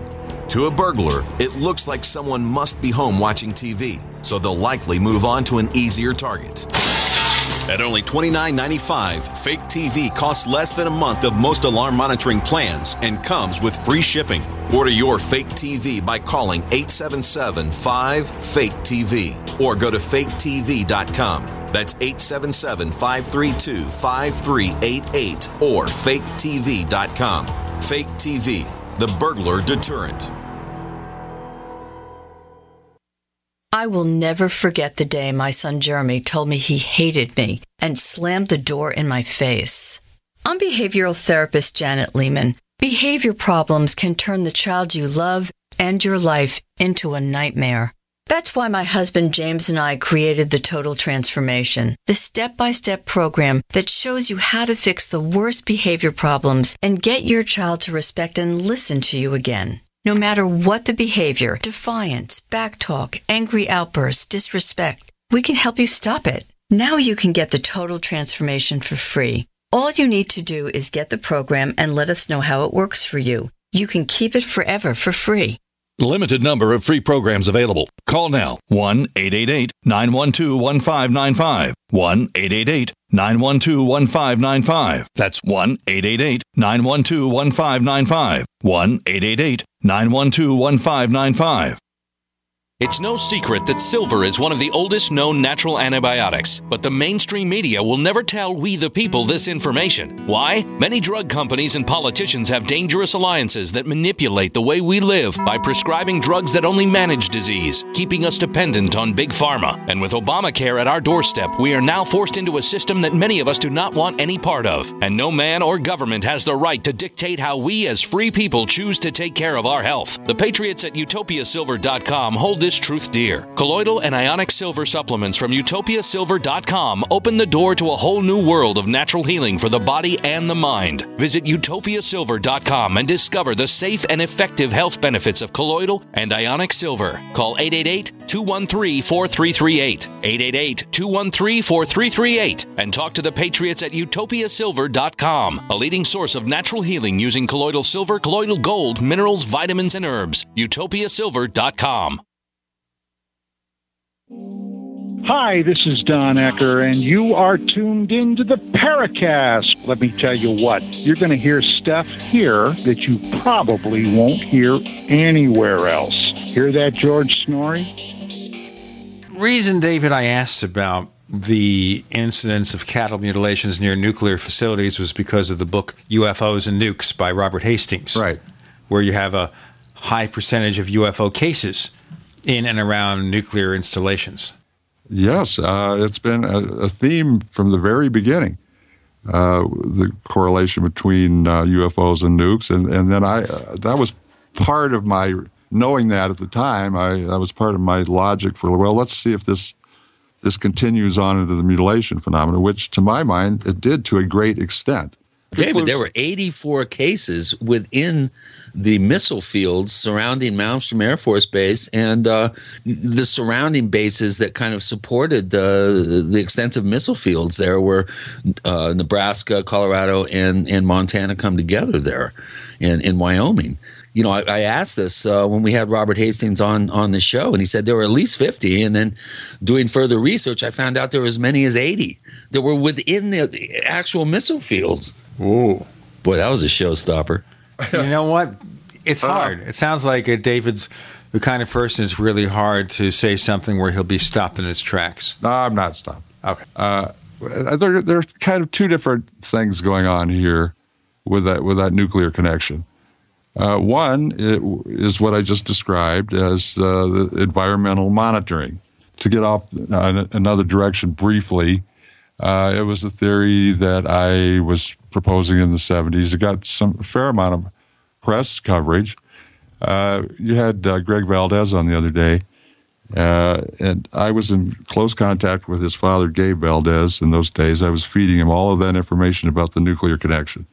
The last time I ever talked to Gabe, he had called me up to get some documents that I had on, actually, Malmstrom Air Force Base. And he was working for NIDS. And I asked him before we hung up, I said, well, what can you tell me about your work with NIDS?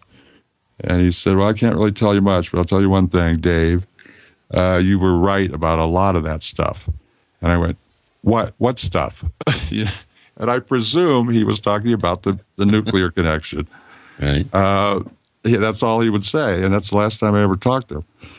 But as Greg said in his interview the other day, that NIDS, I guess, and Gabe in particular, came to the conclusion that it was environmental nuclear monitoring from the gas buggy site near Dulce, and that eventually it switched over to the Red River, New Mexico area where there was a slight different technique, and he claimed that was because they were, at that point, it switched to testing microwave-type weapons. So that nuclear thing still exists in that mythology. But what Chris is talking about, Malmstrom and nuclear facilities of that nature, to me, that doesn't seem like an environmental monitoring issue in terms of penetrating nuclear that's intimidation tactics. That is intimidation, and that is... and it carries over into so many places. Again, I was looking at this last night. almost every missile field in the United States is just riddled with cattle mutilation activity and or helicopters, UFOs, and so on. And to me, that is some sort of symbolic communication. It's like, hey, forget it. Your weapons are nonsense. We can fly around and do anything we want. You can chase us. You'll never catch us. It's a statement of how impotent our defenses and our weaponry really are. So there are two different things happening there. I don't think they're exactly monitoring the environment around these sites. Well, that also bolsters Linda and other ET adherents in terms of their theory that this is all ETs just running roughshod over any semblance of command and control that we have over our airspace, and like you said, rendering any thoughts of being able to defend ourselves with nuclear weapons as ridiculous.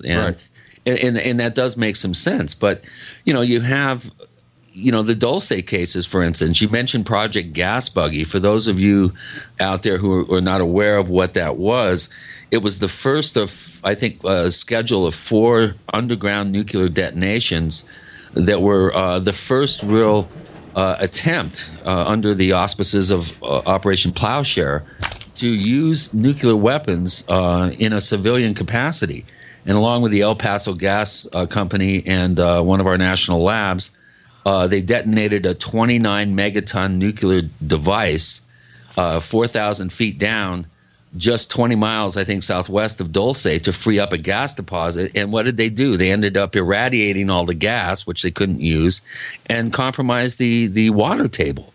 And now we have these highly elevated levels of environmental cancers that are springing up around the Jicarilla Apache Reservation that surrounds Dulce. So, you have, on one hand, you have this indication that possibly the cases that Gabe Valdez was very, very closely involved with in the 70s into the 80s on the Gomez Ranch could possibly be an environmental monitoring process. But at the same time, Gabe, and as we found out with our interview with Greg, Gabe also suspected that there was some sort of other exotic aerial technology that possibly the government was using to help perpetrate some of these cases. And so all this stuff is like a tightly wound sort of Gordian knot that I don't know how many times we can say how confusing and just confounding this whole thing is, but you really have to slowly try to unravel these particular threads of the knot, and that's why I chose that subtitle of Unraveling the Cattle Mutilation Mystery, because you really do have to be intellectually honest and really take each one of these threads and see how they coexist, how they may bounce off of one another, and how they may be connected or disconnected from one another. Just to bring our listeners up to date, we had Greg Valdez as a guest on the Paracast August 4th, 2013. So if you want to download the episode, it's still there, just to let you know.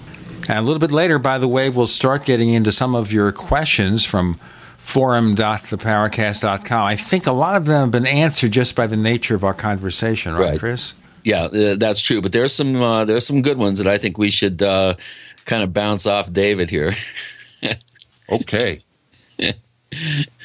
If you want, I can go ahead and start in. Do we have time? We have time to start. Okay. Here's a good one from Burnt State, who's one of our real active posters at forum.theparacast.com. And he always comes up with interesting questions, and I thank you again for posting these. Here's a good one for you, David. Attending mutilated cow bodies over the years has to take a toll on researchers. Towards the end of the book, you expressed some personal disgust or at least disturbance on continuing to investigate mutilations, and that's kind of pointed at me.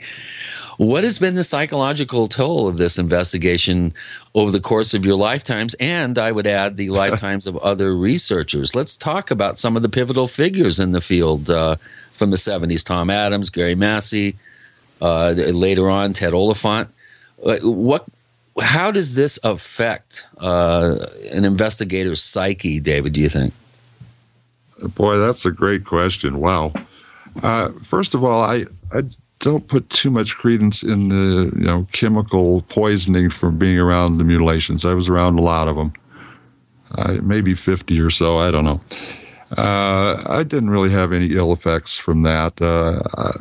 We have a few well-known cases where people did have gotten sick, but that has not been the case with me, and it's never been a big fear for some reason. It's probably stupidity. But you said it, we didn't. You should be wearing a hazmat suit at all times when you approach these things, I guess. But that part, I don't put too much credence in about the physical smells and chemicals and whatever involved. I just intuitively don't feel that's threatening to me.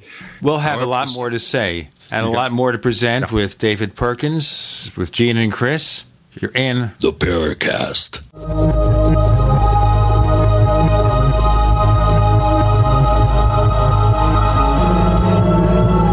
Great minds think alike.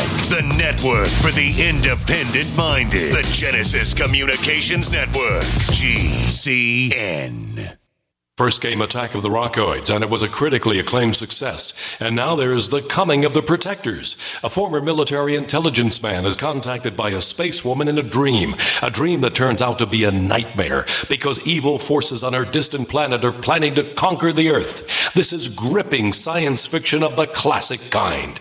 Attack of the Rockoids and The Coming of the Protectors. Find out more at rockoids.com. That's Rockoids, ROCKOIDS.com.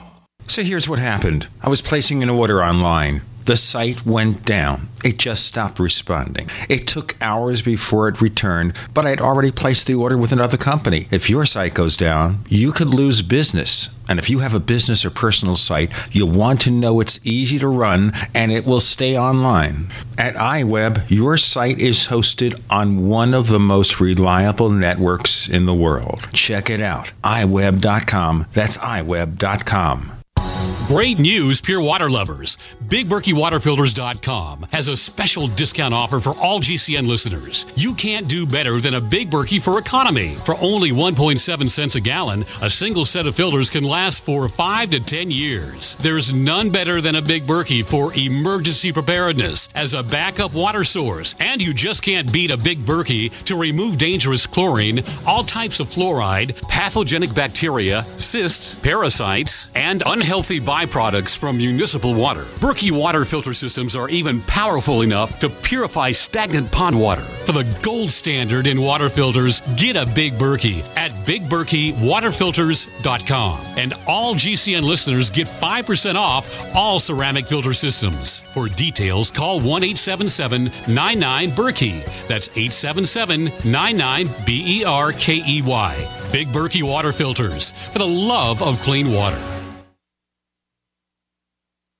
Don't complain about your cable bill going up and up and up. Do something about it. Grab a pencil and jot down this special number, 1-855-905-MyTV. The more cable TV rates go up, the better digital satellite TV looks. Say goodbye to the cable guy and get more of your favorite channels in 100% digital quality for less money. Call 1-855-905-MyTV. Sign up for packages starting as low as $19.99, and there's no equipment to buy. You get free HD TV upgrade, a free DVR upgrade, and free professional installation.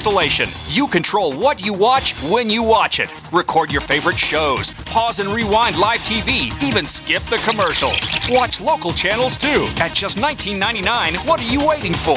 Pull out your major credit or debit card. Call 1-855-905-MyTV. 1-855-905-MyTV. Say goodbye to the cable guy. Cut costs and get more. 1-855-905-MyTV. 1-855-905-MyTV. A little over a year ago, I began to do a lot of research into why, even though I had a pretty good-sized meal, that I was still starving. And my research led me to a well-known fact that most of the soils that we grow our crops on here in the United States and across the industrialized world are almost completely depleted of almost all of the key minerals and trace elements that our bodies need to rebuild themselves, fight off cancer, and be healthy. I then searched out the best vitamin and mineral company out there. And and discovered Youngevity. The Youngevity products are designed to give you the real nutrition you need, and once you've got that, you don't have to eat as much to be satisfied. I've lost 37 pounds in 2 months, simply getting the vitamins and minerals I need. Check it out for yourself. It's incredible. Go to InfoWarsTeam.com today and order your first canister of Beyond Tangy Tangerine Complete Multivitamin Mineral Complex Dietary Supplement. That's InfoWarsTeam.com.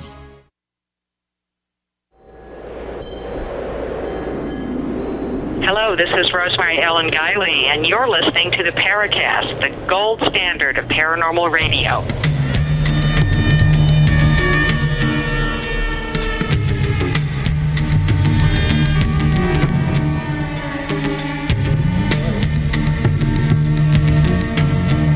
With Gene and Chris on the Paracast, we have David Perkins. We're talking about that book, Stalking the Herd, where we're unraveling all the ins, outs, and complexities about the cattle mutilation mystery. It's got a kind of an introduction there from David Perkins, who helped a lot with the research. Yeah. David was talking about the physical, the potential for physical problems, but I think Burnt State is more interested in how this really affects investigators psychologically.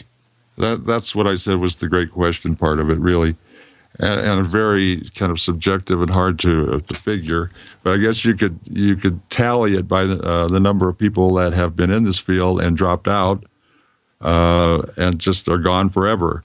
It's destabilizing in some ways. It's very frustrating. You have to have a pretty level, calm demeanor and approach to this stuff. You can't get too excitable. It's like golf. You can't get too high, you can't get too low. You just straight ahead. But sometimes you consider the implications of what you're dealing with, and it's just overwhelming. It's just, oh my goodness, this cannot be happening. This is so threatening to me and to society. And you go down that road and you realize, well, that's not going to be too fruitful.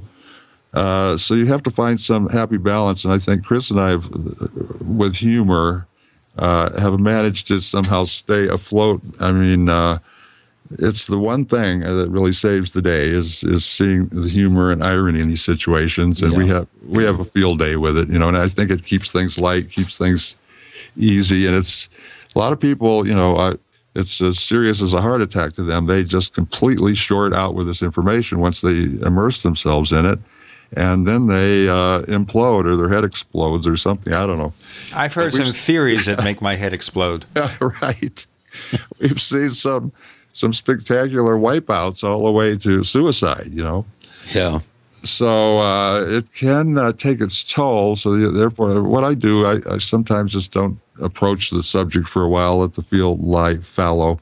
I get just too wound up in it, and I'll go do something else completely different and try to change the subject, come back to it with a fresh state of mind, keep going. It would be so much easier, I swear, if this had never entered my life. It's exciting and threatening and draining, and it's everything at once. But if you think it's Chris and I do, that the implications here are so profound that it's very, very hard to let it go. We've sort of reached the point of no return. It's like we got to see it through. Yeah. Do you really think, guys, that we're going to see it through? That's going to have a final explanation in our lifetimes? Well, I lost a bet in 1993. I bet a case of beer to Gary Massey that someone would be at least convicted or charged with the cattle mutilation before the end of the century. And 7 years later, I went down to David's house in December '99. Gary Massey and Tom Adams were there. I had the bet with Gary. I somehow managed to find a case of Texas beer in Colorado, some Lone Star, paid off my bet. And that was the last time I ever saw Gary or Tom. Tom disappeared, dropped off the map. No one, his closest friends have never heard from him. It's been, 14, 15 years. Gary killed himself a number of years ago. There are some people, Ted Oliphant, who we had on the show, one of my first shows I did on the Paracast. We had a mutilation roundtable. Ted Oliphant, shortly after, said, don't ever call me with any questions about the mutilations. I am out of it. I don't want to talk about it. Don't Bother Me With It, Peter Jordan. I could just go down the list. There's quite a number of people that have, I guess you could call them, casualties that have totally distanced themselves from the subject and will not speak publicly about it. And I think David brought up a really good point that you really need to be even-keeled. You need to have a sense of irony. You need to look at the ridiculousness of some of these scenarios and some of these theories, and you always have to look at it in a light sort of humorous sort of way, or you will implode. Your head will explode. Ouch. So I might disappear one day. I know there are some of our listeners who are just hoping and praying for that. No. Well, that's a good lead-in to the following question. This one comes again from Burn State, and David and I are planning to co-write an analysis of Stalking the Herd. The working title is Stalking the Stalkers, for lack of a better one. But Burn State asks, you don't like After the Herd? Yeah, or like I said, I heard it through the cow pie. Whatever. We haven't decided, completely on a title yet, but Burn State says, in the follow-up book, what specific threads of ideas will you be pursuing in terms of Stalking the Stalkers, and how will you go about developing a line of inquiry that moves past investigating dead cow bodies over and over again? Okay. Well, I think the way Chris and I have discussed it, he had a lot of material that he didn't get into this book, which I think you called Other Voices, or what did you call it? It was people that had firsthand investigative knowledge about theories and opinions, basically. Yeah, to hear from those people would be good to get into this new book. And then my idea of it was basically to take each of the major theories and give its strong points and then give its weak points, and keep moving along, maybe from the easiest ones to the hardest ones, and really taking each theory and pulling up the evidence that's been used to support that particular theory, viewing that from all angles, and then calmly tearing it down, which I think we could do. Until we arrive at some point where there's a process of elimination, which we don't know what that omega point is at this time, but that'll be the exciting part, to get to that place. It's more analyzing the theories than presenting the data, as Chris did in this book, which was basically chronicling the whole phenomenon in as great a detail as possible, but without going into like a lot of the scientific aspects that we came up with toward the end of working on Chris's book, the recent one. We had to leave out. They were just too undeveloped and ill-formed at that point. But we'd like to go back and revisit some of those things and just give a very careful analysis of each of the theories, and then see what we end up with. Yeah. Here's a question in this similar vein from Sue, who's not a very often poster at forum.theparacast.com, but she has a question that's pretty interesting. What would it take for the kind of work that you and Chris have done to be built upon by successive generations of researchers, rather than be forgotten and maybe later reinvented? What was John Keel's quote? Something like, all of this won't matter much in 100 years. It doesn't matter much now. Okay. Here's another one from Sue. No. It does matter now. It does. The idea of legacy, I guess that's a little hard to take that one on at the moment. However, when you put this much work into it, as much as Chris and I have, you would really like to see the work continue, if on the off chance we don't solve it in our lifetime.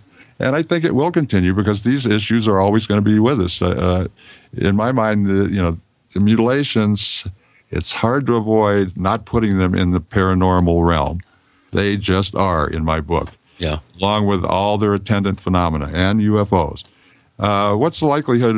We can't explain a cattle mutilation by a UFO. You can't explain one unknown with another unknown. That just doesn't work. So there are always going to be aspects of this mystery that carry over unless somebody comes forward and confesses to doing the cattle mutilations in our lifetime, which seems highly unlikely. I think the work will carry on. People that listen to this program and serious researchers, which you people have on here, really very, very talented, good minds, supple, agile brains, working on this all the time. It will continue forever. Wow. Oh, man. All of a sudden, I got incredibly depressed. Well, one thing I would like to add is it's the quality of inquiry. I think, unfortunately, and David and I have talked about this at length, people get involved in the paranormal and in these types of mystery subjects, and they tend to develop blinders. They get tunnel vision. They tend to over-focus on a particular quality of phenomenon or some sort of focused attention on a particular mystery. And I think what David and I have really attempted to do, I think just naturally as people, but also we've developed a capacity to always have our eyes open for attendant, what seem to be unrelated at times phenomenal events that may somehow be indicative of something larger going on. For instance, David Perkins with Gene and Chris, you're in the Paracast. Not just an alternative to the mainstream media. We're the premier independent talk radio network. We are GCN. If you own a business, you need customers, right? Well, your potential customers are listening to this radio program right now, and I can help you reach them. Hi, I'm Matt Brower, a national marketing executive at the radio network responsible for this program. I can help you customize a national radio campaign that fits your budget, large or small, while targeting your specific audience. Call me to learn how radio advertising can make your business more profitable. 877-996-4327, extension 128. That's 877-996-4327, extension 128. We the people grow cotton, weave fabric, engrave ink, embed strips and fibers to protect from counterfeit, then carting to a private bank, having it lent back at interest, forcing taxes to service debt. This capitalism, or was Jefferson correct when stating a central bank issuing the public currency is a greater menace to the liberties of the people than a standing army? Hi, Ted Anderson. I'm placing a free silver dollar in a book that explains our monetary system. Call for your copy, 800-686-2237. It's time to understand the system. Call 800-686-2237. That's 800-686-2237. Question: could too many GMO foods and toxins be overloading your digestive and immune systems? Answer: yes. If you're searching for a powerful detox that's gentle enough to use every day, use Pro EM1 from Terraganics. Pro EM1 is a powerful liquid probiotic that uses good bacteria to suppress pathogens and gently eliminate toxins from your body. A healthy digestive system will cleanse and remove toxins, support weight loss, improve absorption of food nutrients, and aid in controlling yeast and other infections. Pro EM1 is made with only non-GMO and certified organic ingredients, has no preservatives, and is dairy, soy, wheat, and gluten-free. Pro EM1 is the key to your digestive health. Order Pro EM1 Daily Probiotic Cleanse at Terraganics.com, spelled Terraganix.com, or call toll-free 866-369-3678. That's 866-369-3678. Also available through Amazon Prime. Pro EM1 from Terraganics. Life's getting better.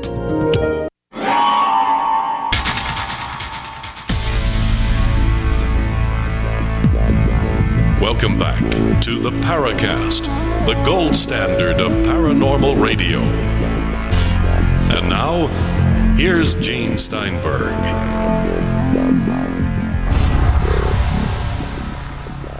As we ended the previous segment, Chris was continuing with an explanation about theories and evidence and about related possibilities and such. And I had a question in the winds which I want to present after you finish this. Okay, well, basically what I was saying, Gene, is pretty simple. You can't have tunnel vision. You have to have your radar on and your feelers tuned for other things that are going on in areas where the phenomena that you're interested in is occurring. And attendant phenomena and synchronistic events are really important. And that's one thing I think David and I have developed is a capacity to be really open and aware of attendant phenomena that may be happening in the culture, in the weather, in the political arena, in the all the different permutations that are occurring in an area where you're investigating. That's really important. Can you give us some examples of attendant phenomena? Well, I think David's trip to Ellsbury, Missouri, would be a perfect example. David, why don't you answer that one? Yeah, that's a good question there, Gene. But and I think it was summer of '78. I went to Ellsbury, Missouri, with my colleagues Bill McIntyre and Carrie Sewell. That we had heard that there were mutilations happening there and a lot of UFO sightings. So we thought, wow, let's go to one of these places. I think it was the first time we'd ever really gone out of our milieu and gone into something and just say, okay, let's just see what's going on here. So we get there, and sure enough, I talk about this in the introduction to the Stalking the Herd, my trip to Ellsbury, but that really opened my eyes, I think, in terms of the different phenomena that are going on in the cattle mutilation area. For instance, that was the Momo, the Missouri monster. We get there and they say, well, yeah, we have these cattle mutilations. And then old Fred over there, he saw Momo in the woods. And I go like, what's Momo? Oh, you don't know about Momo? That's this hairy creature that runs around and does things and occasionally runs off with our livestock or slashes and kills them. And I went, oh, okay. And then Tom over there, he was down at the river the other day, and he saw these, he said they look like little kids wearing silver suits. And they're all down there by the river, and he got kind of spooked and left. And it's like, okay. So then the next guy says, well, we were down at the Mississippi River fishing, and we saw these 55-gallon drums, what looked like floating down the river. And they were all just floating along, and all of a sudden they just rose up out of the water and flew off in formation. So you got, 55-gallon drums flying in formation. And then we're going like, okay, and what about the flying saucers? Oh, yeah, everybody's seen them. The mayor, newspaper editor, the chief of police, they're your classic flying saucers. It's like, oh, right. So you start tallying these things up, and then there were helicopters, mystery helicopters in that situation too. So these are, you would call, attendant phenomena. And just to add on to that, in the process of doing research for Chris's book, I was kind of amazed. I would sort of pick a place. At that point, I was working on stuff in the Midwest. And I would, we knew say that they had cattle mutilation in 1973. That's all I knew. And I would start digging. And then next thing you know, it's like, well, they had helicopters, unmarked helicopters around the same time. And then they were a focal point for the 1973 UFO wave. A lot of classic flying saucer sightings.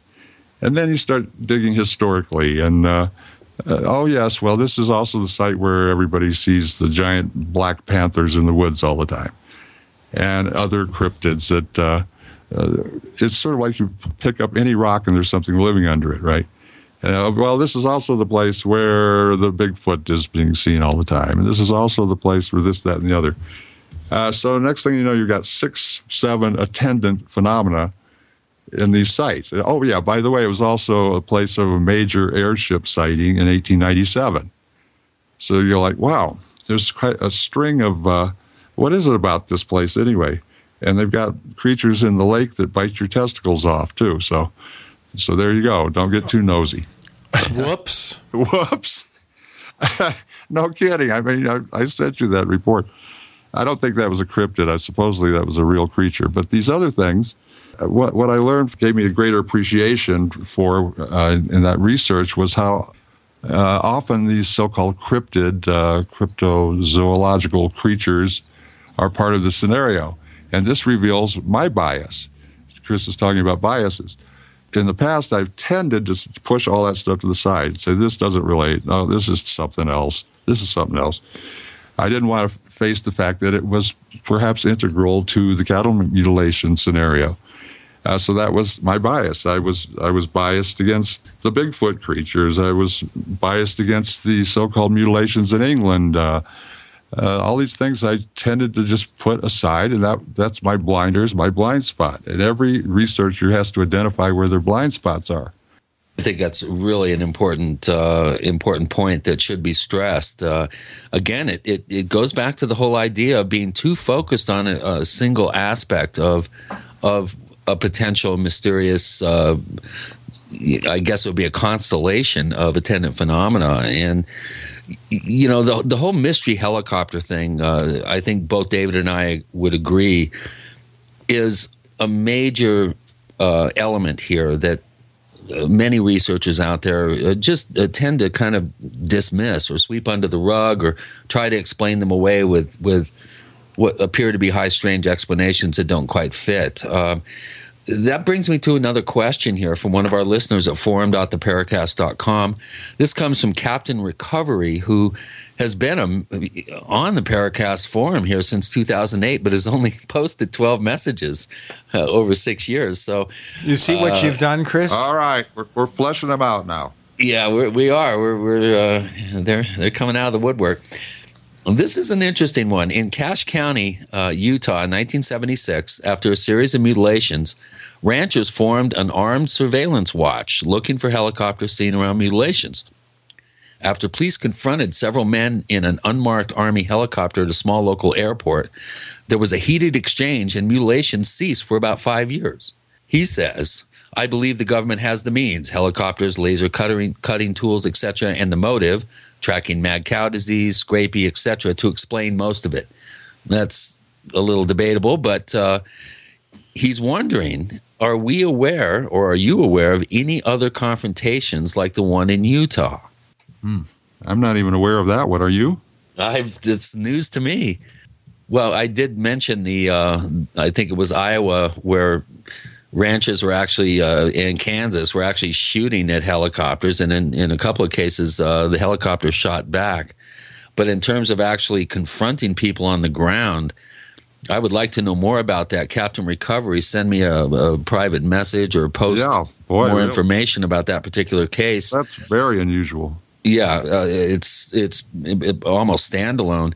And Cache County, Utah, if, off the top of my head, does not kind of ring a bell in terms of many mutilation cases. So I might have to do a little digging. If you have any more information about that, Mr. Recovery or Captain, do get in touch with us and fill us in. I'd love to see a newspaper article about that.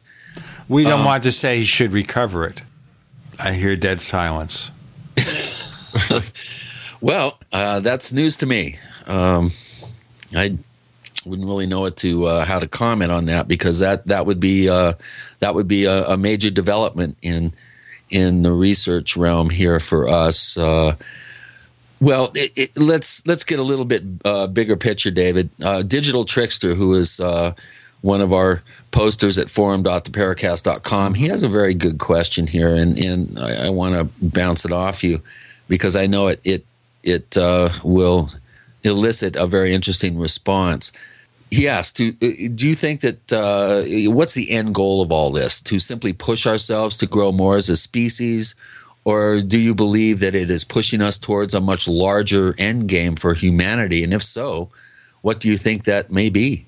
We'll get the answer to that in our next segment. David Perkins joining Gene and Chris. You're in the Paracast.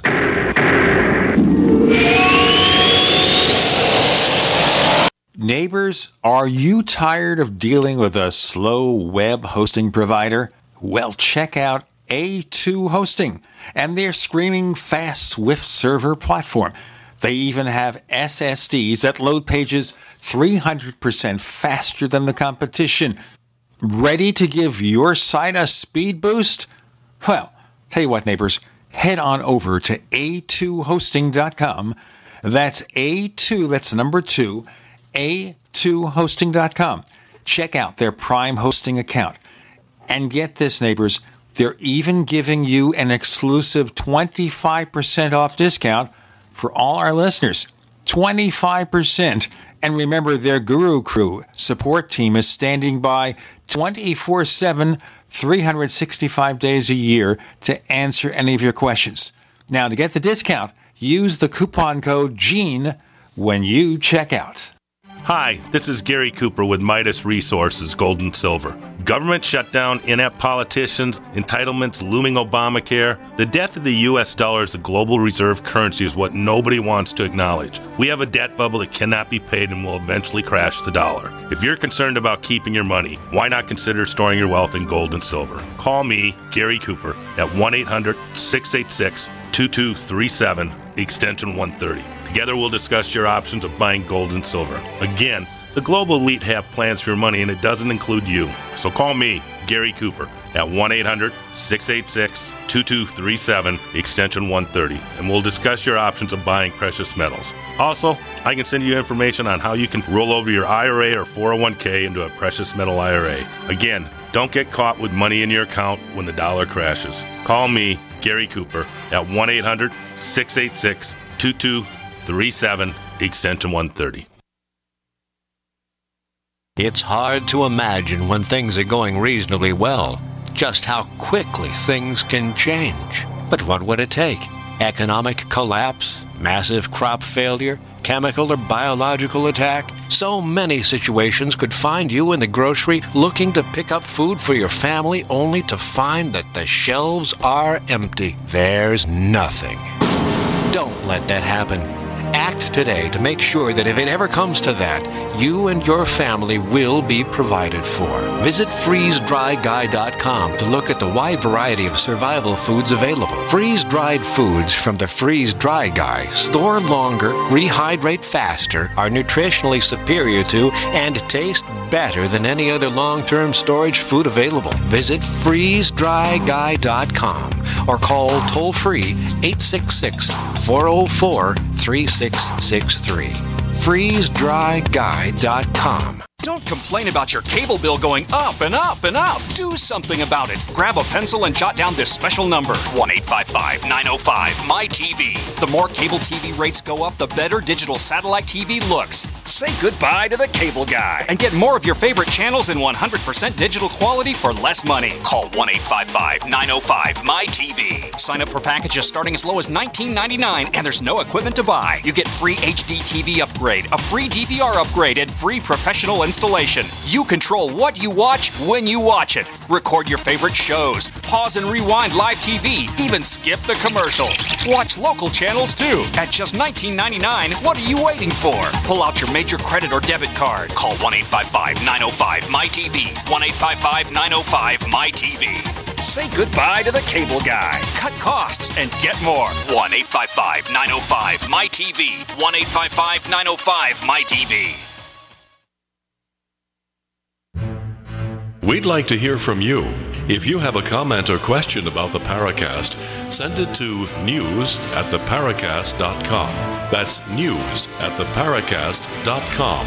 And don't forget to visit our famous Paracast community forums at forum.theparacast.com. The end game. Is there an end game? I still think it's not going to happen in our lifetimes. You're probably right.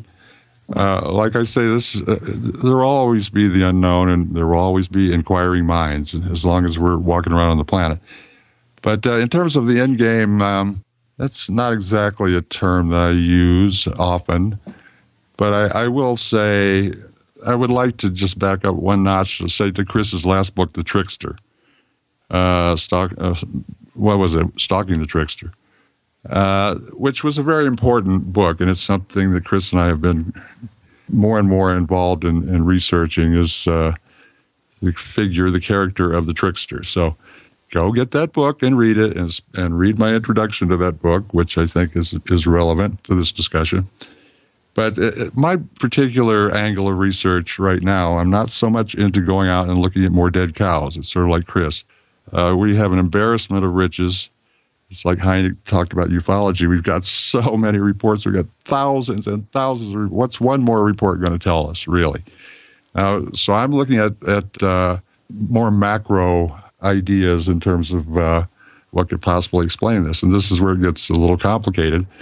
But the trickster is such a key figure here, and I'm glad Chris wrote a whole book about it, that this particular archetype, I guess you could call it, it's mythological image that carries over culture to culture. It's part of what Carl Jung, the psychologist, would call a collective unconscious. So I'm looking at the areas where possibly another energy could be involved. People say, well, whatever did the mutilations is a non-human intelligence. And I was balk at that particular term, because I'm not really sure what non-human intelligence is. Maybe dolphins, but dolphins aren't walking on the land and mutilating cattle, sure. Not typically. Not typically? So the dolphins are really flying in their UFOs? Well, the non-human intelligence is sort of like a code word for extraterrestrial intelligence, really. When people say that it's a non-human intelligence, I'm not so sure it is. And then to segue into the next area where I'm very interested in is the Gaia hypothesis, which is the idea that the Earth is one living organism. This was pioneered by James Lovelock back in the mid-'60s, around the time Snippy was mutilated. But the idea is that the Earth is a sentient, intelligent being that regulates itself with the maximum effect of creating the perfect conditions for life. So this, when Lovelock came out with this idea, he was roundly thumped by the scientific community. It's like, what do you mean? How can this be an intelligent being? How can this be a sentient being? Because that goes against, that implies what they call teleology, which means that the purpose of life or the purpose of something is a goal. It's heading in, it has a purpose. A true Darwinian would say there is no purpose. It's all random processes. So basically, Lovelock got cut off at the knees by the scientific community by saying, how dare you? And then he had to come out and backtrack and say, well, I'm not saying that Gaia is a sentient being, and it's no surrogate for God, that's for sure. So it created a huge division, which is still being fought out today. However, my interest right now is to blast on through with seeing Lovelock's theory to its logical conclusion, which is, okay, what if it is a sentient being? What if it does have intelligence? Say it does have a form of consciousness and purpose. How does that interact with our conscious minds? How does that interact with our unconscious minds? And what are the possibilities that something like the mutilations can be some form of Gaian mechanism, a biological mechanism perhaps? For what purpose is a bit unclear, but I have my ideas, more than I will go into at the moment. But so I'm looking in those areas. It's like, what other intelligence could be at work here? And perhaps the answer is right under our nose. We haven't looked there, really. There's also the evolutionary imperative, which, would obviously deserve an entire series of shows to talk about. But, David has come up with the idea that possibly certain kinds, or maybe perhaps all kinds of paranormal phenomena that have some sort of sci-fi kind of element to it, whether it's UFOs, whether it's mystery slayings of livestock, maybe it's trying to pull us off planet because we know this Earth is going to get hit by an epic ending asteroid, or we're going to have a coronal mass ejection that's going to fry the planet. The sun's going to go supernova at some point, and we have to get off this rock in space. And perhaps some sort of Gaian imperative or intelligence, if you will, is attempting to lure us off the planet, is trying to trick us to go out and seed the human genome off planet and get us out there into the stars, so that we can perpetuate this wonderful experiment that we know as humanity out into the stars and save us from eventual doom. Yeah, that's where we were talking earlier about the memes, and we've covered this in your books a fair amount. One of your forewords I wrote about the origin of the extraterrestrial meme basically goes all the way back to the 5th century BC in Greece, to the idea of plurality of worlds. And even 500 years before Christ, They were walking around in Greece saying, oh, yeah, there are worlds out there. There are people just like us walking around, talking about the same kind of stuff. There are people all over the place in this universe. I mean, that was 500 years BC. And that was basically the origin of that, of an extraterrestrial meme, which, traveled on through time. And by the time it hit modern times, we had, science fiction, War of the Worlds, H.G. Wells, Jules Verne, The Age of Flying Saucers. All of these memes they created what I'd call a memeplex. And in other words, a meme will glom onto other memes so they all have a better chance of perpetuating themselves. In this instance, the ET meme is bolstered by the cattle mutilations. That has been the net effect of it, of the cattle mutilations. It's in the popular culture.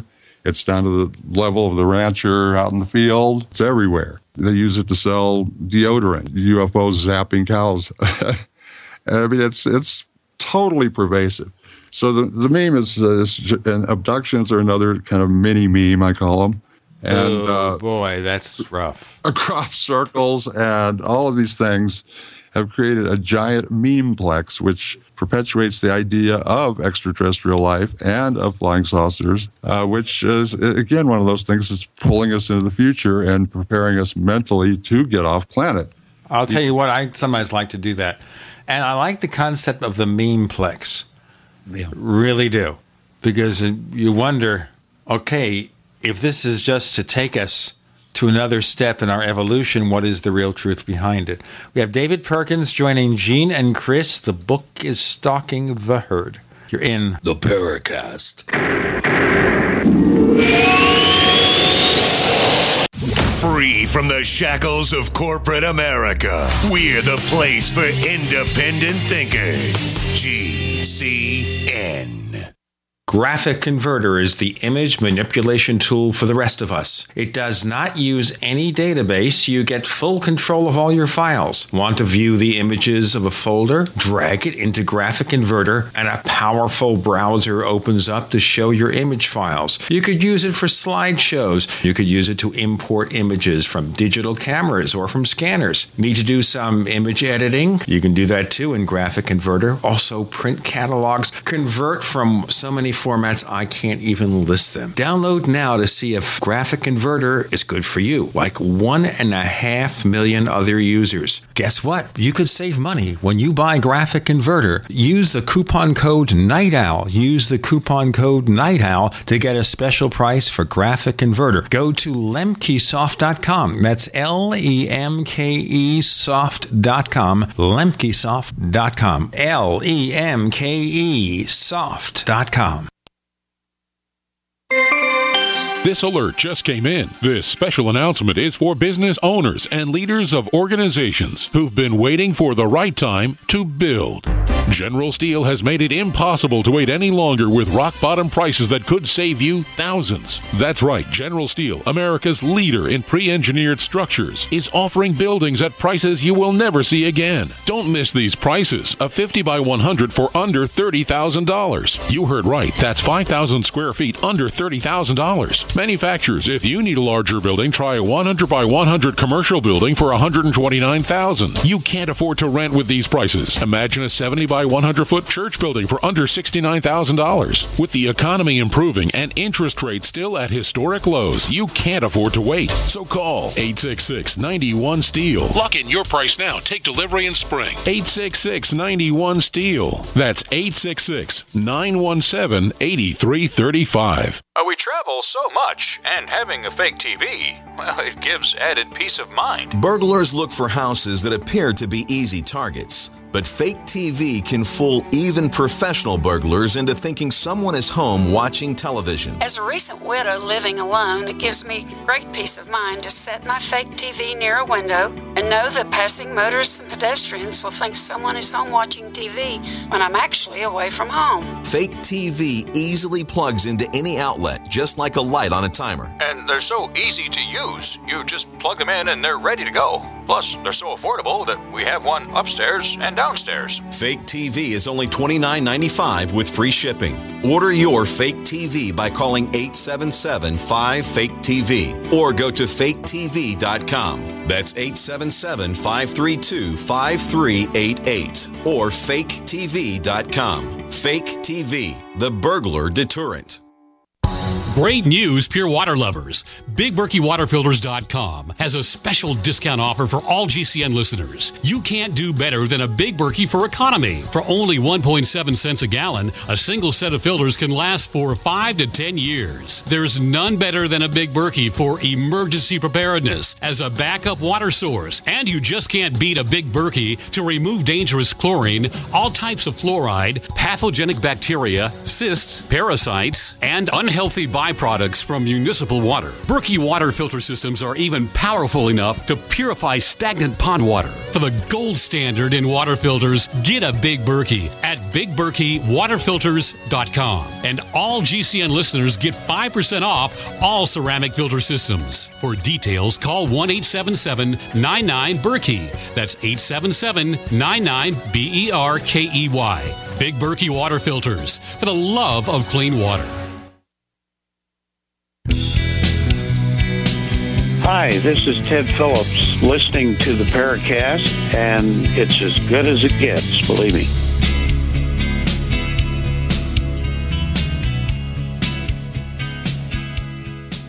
We still have some questions out there from our listeners, but we have lots more to talk about with David Perkins. And of course, we're focusing on Stalking the Herd, about cattle mutilations. And I like your idea here, David, about memeplexes. But that implies that we believe in something that may not be the case, but it's part of our evolutionary cycle. So what do you think? Well, I was wondering when he said mini meme if he had his pinky underneath his chin. I did. Mini meme, yeah. Well, memes, this is the fascinating research to me right now. It's what keeps me going. Is this And by the way, we're not going to get sued by Vern Troyer if we continue using the word mini. Oh, righty. Well, it's I'm looking at it from an evolutionary point of view, and it's like Terence McKenna says something like, getting off the planet is the great goal of all biology, that we will be destroyed eventually if we don't get off the planet. And the nature of life is to find survival strategies, and whether those with us, those may come in an unconscious form. They may come in a very conscious form, but I think there's an unconscious element to it that we don't quite know why we're doing what we're doing, but or believing what we're believing. But it's paving the way for these next big steps. If we're going to be moved into space, why did the space program essentially get canceled? There's not much being done with it. Even these baby steps taken by private industry aren't doing much. Well, we don't really know. Richard Dolan's idea of the breakaway civilization, Joseph Farrell, others have mentioned that there may be a stovepipe program that already has us off planet potentially. I don't think so. Gene, in answer to that, I'm a member of all the space groups, the planetary societies and all this. And I read their bulletins, and I'm kind of amazed how much stuff is going on that doesn't really make big news. For me, the idea in the recent past, we sent a probe to intercept an asteroid, which was millions of miles away, and we landed a camera on it that was sending back video to within 3 feet of impact of the surface. And I thought, boy, that is a piece of engineering. I mean, that is remarkable. Whoever came up with that. And we're doing all that kind of stuff. We're studying how to divert asteroids. I keep getting these things. Okay, the latest thing is the laser bees, I think they're called. It's a swarm of little satellite things that if an asteroid's heading toward the Earth, we'll figure out how to deflect it with mirrors. We'll heat it up. We'll do this. We'll move it. We'll gently nudge it off its course, and all these different techniques with solar sails. And boy, they're working all the time trying to figure this out. We'll just call up Ben Affleck and Bruce Willis, and they'll fly over. That's it, really. But those are images, those are memes that are planted in our heads. Like, wow, someday we may have to divert an asteroid. Gee, really, we might have to do this. So anything that promotes the idea of a spacefaring civilization, including these meme plexes that I've been describing, is part of an overall survival strategy for us and or Gaia. I'd still love to see a public program where we're going to the moon and Mars and elsewhere. Chris, some more questions? Well, here's one that's, I think I kind of surprised David with this observation early on, but this comes from Wade Ridsdale, who's one of our real active posters at forum.theparacast.com. And he kind of sums it up pretty well here and imposes a question. If one of the major reasons for cattle mutilations is in the name of environmental monitoring and done by black op type government agencies here in the U.S., and maybe elsewhere, why do you think that the Brahman breed is still left untouched? Would these cattle not be susceptible to the same environmental pollutants as other breeds? Is there something about their organs that would make them less desirable for monitoring? Granted, there are probably a number of reasons for the mute mystery, but all involved seem to regard the Brahma breed as bovine non grata.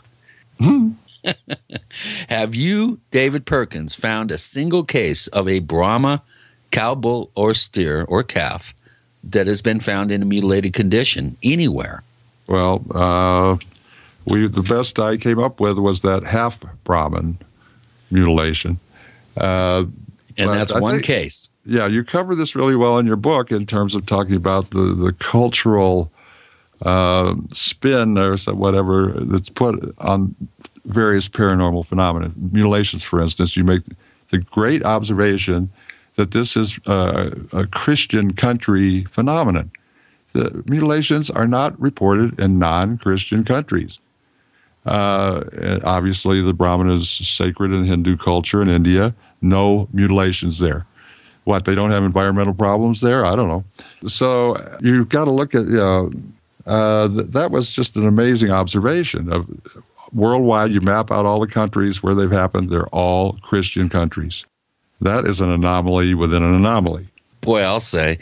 I love these stories of the lifters, these gangs of Indian youths that convert garbage trucks into cattle napping vehicles, and they go around at night and lure cattle up ramps into garbage trucks and then have them rendered at illegal, highly profitable secret rendering operations. So I think we're slowly starting to see that Indian subcontinent being, changing its very ancient cultural worship of the Brahma cow, which is the predominant breed of cattle in India.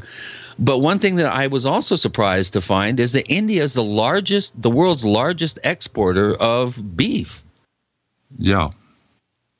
Amazing, huh? That was another showstopper. Yeah. We're stopping a lot of shows here. Oh, jeez. Well, if they're not going to eat them in India, they might as well make some money off them, right? Out of 17,000 McDonald's in the world, I think there's, 270 in India or 300 outlets, and none of them serve beef. Yeah, good point. Well, we haven't even talked about my favorite theory, which is kind of an offshoot of the environmental monitoring theory, but the whole idea of mad cow disease possibly being some sort of inadvertently escaped weaponized form of transmissible spongiform encephalopathy, and that possibly one agenda that's dovetailed with others, as we've discussed, may be to monitor the potential spread of mad cow disease in the environment. What do you think of that particular theory, David? I think it's a pretty good theory. It's one of those that we could build up pretty far, and then I think I could tear it down pretty far. But it's quite interesting, and I'm kind of amazed in a way that NIDS would come up with this, Colm Kelleher. But after even hearing, say, Greg talk the other day about Gabe and Valdez and his experience with NIDS, it's almost like Gabe wasn't aware of what went on the so-called Skinwalker Ranch, right? And talk about attendant phenomena. It was just everything there, just complete nutso paranormal wonderland, you know. And to weed that out, to weed all those other things out, the attendant phenomena, and say, okay, well, this cow was cut up and these parts were taken, and that's what's consistent with testing for prion diseases. It's like, okay, but what about all this other stuff? Well, that doesn't relate right now. So that's problematic to me. It's just problematic. But, you know, and that's the same problem I have with my own nuclear theory. I mean, it just doesn't seem to explain all the evidence. There's just too many other loose ends floating around, right?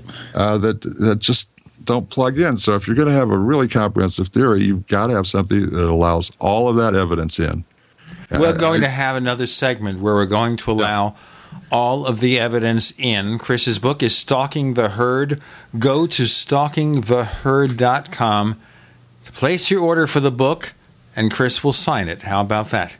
Until his hands are worn out. With Gene and Chris, you're in the Paracast. The nation's largest independently owned and operated talk radio network. The Genesis Communications Network. GCN. Attack of the Rockoids has been well received by critics and readers alike. It's a thrill-a-minute story you'll never forget.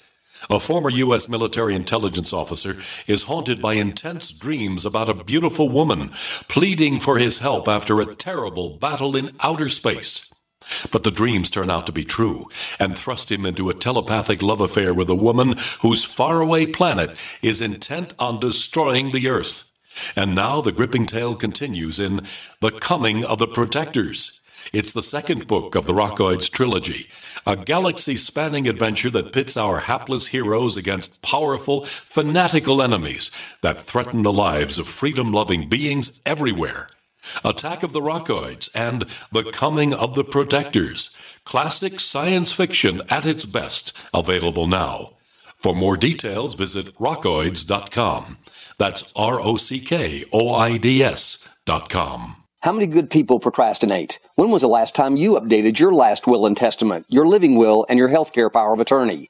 If you could get these documents included with your Legal Shield membership for no additional charge, wouldn't it just make sense to have the peace of mind of owning a Legal Shield membership? Worry less and live more with lsprotection.com. That's lsprotection.com, or call 855-340-SAVE. That's 855-340-7283. Results will vary from case to case.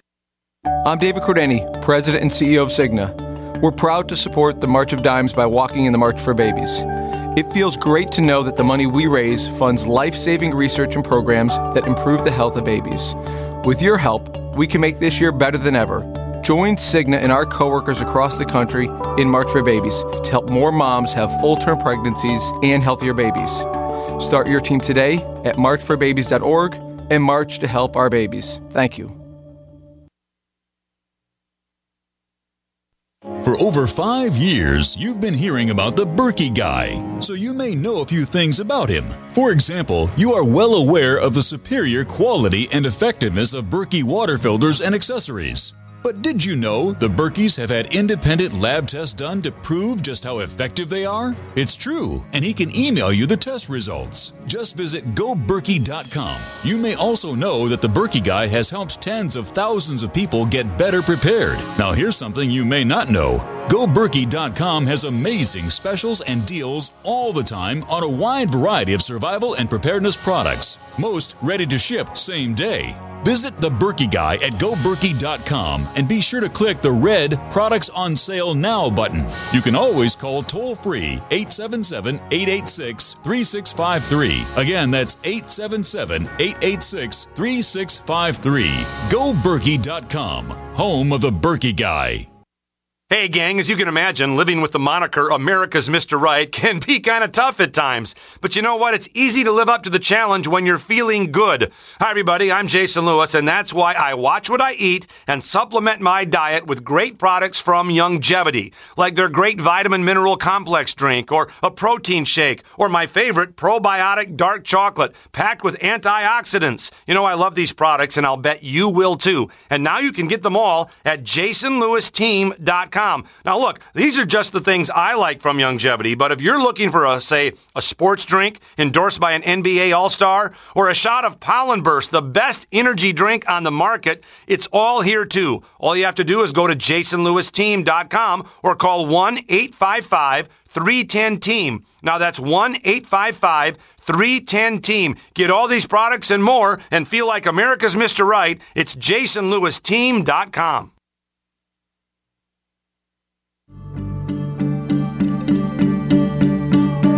Hi, this is nuclear physicist lecturer Stanton Friedman. You are listening to the Paracast, the gold standard of paranormal radio.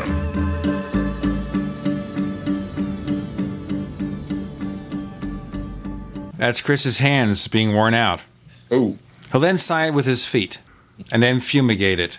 What do you got? One more segment? Where are we? We are on the final segment, David Perkins. All right. We'll be summing it up or what? I don't know. Taking questions, right?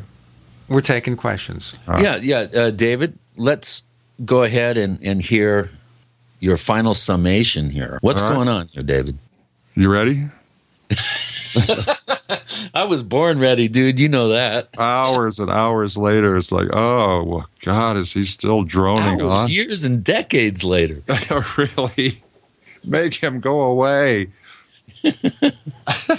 I love the case from last summer in Nebraska where the rancher went out and found his mutilated cow with its head stuffed down a hole in the pasture. Yeah, right. I love that one. That's talk about a unique standalone case. What is up with that? I thought ostriches were the ones that put their head in the sand. This is the first time I've ever heard of a cow with its head stuffed down a hole. Yeah. Mutilated. Well, that certainly dropped the show to a dead stop. Yeah. Another showstopper. Oh, yeah. You're very good at that. Yeah, especially this particular episode. Well, David, come on. Where do we go from here? We're going to be analyzing Stalking the Herd in this book that we're going to co-author together. What are some of the methodologies that you think we should be pursuing and utilizing for this process? And what are some avenues that excite you in terms of where to go, what road to go down here? Are we on the show? Are we running? Yeah. We've been running, man. Okay, we're running. Quickly. Well, like I say, where my interests lie are in these other realms that aren't as scientific as what you're describing.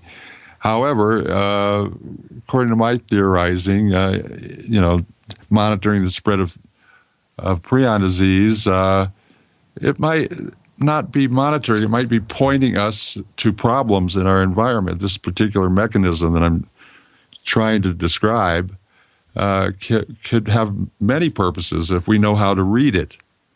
It's just sort of like a meta, some sort of mythological guidepost or something. If we can figure out what this phenomenon is saying, that where these problems are. Okay, we have problems with nuclear contamination. We have problems with contamination of the food chain.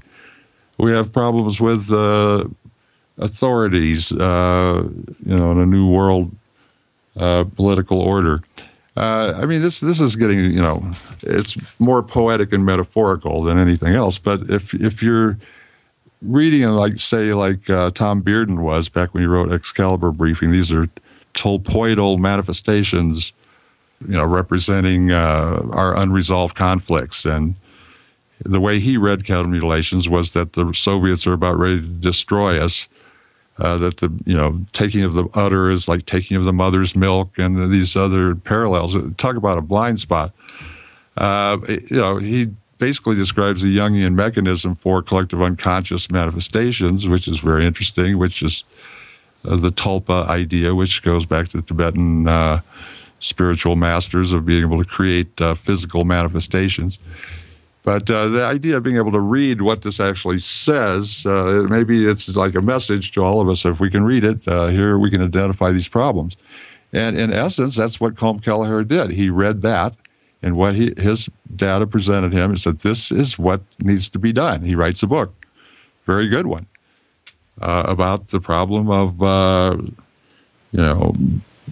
CJD and mad cow, and it's really coming into the fore more and more and more. Yeah, and the book is Brain Trust for you people out there that really want to do your research. Right. So you can look at the phenomenon and read these this gets very subjective, but say, okay, this is problematic. Here's a problematic area that I've identified by looking at these cattle mutilations. Isn't that interesting? That's what he would get from it, or what I would get from it in terms of the nuclear thing.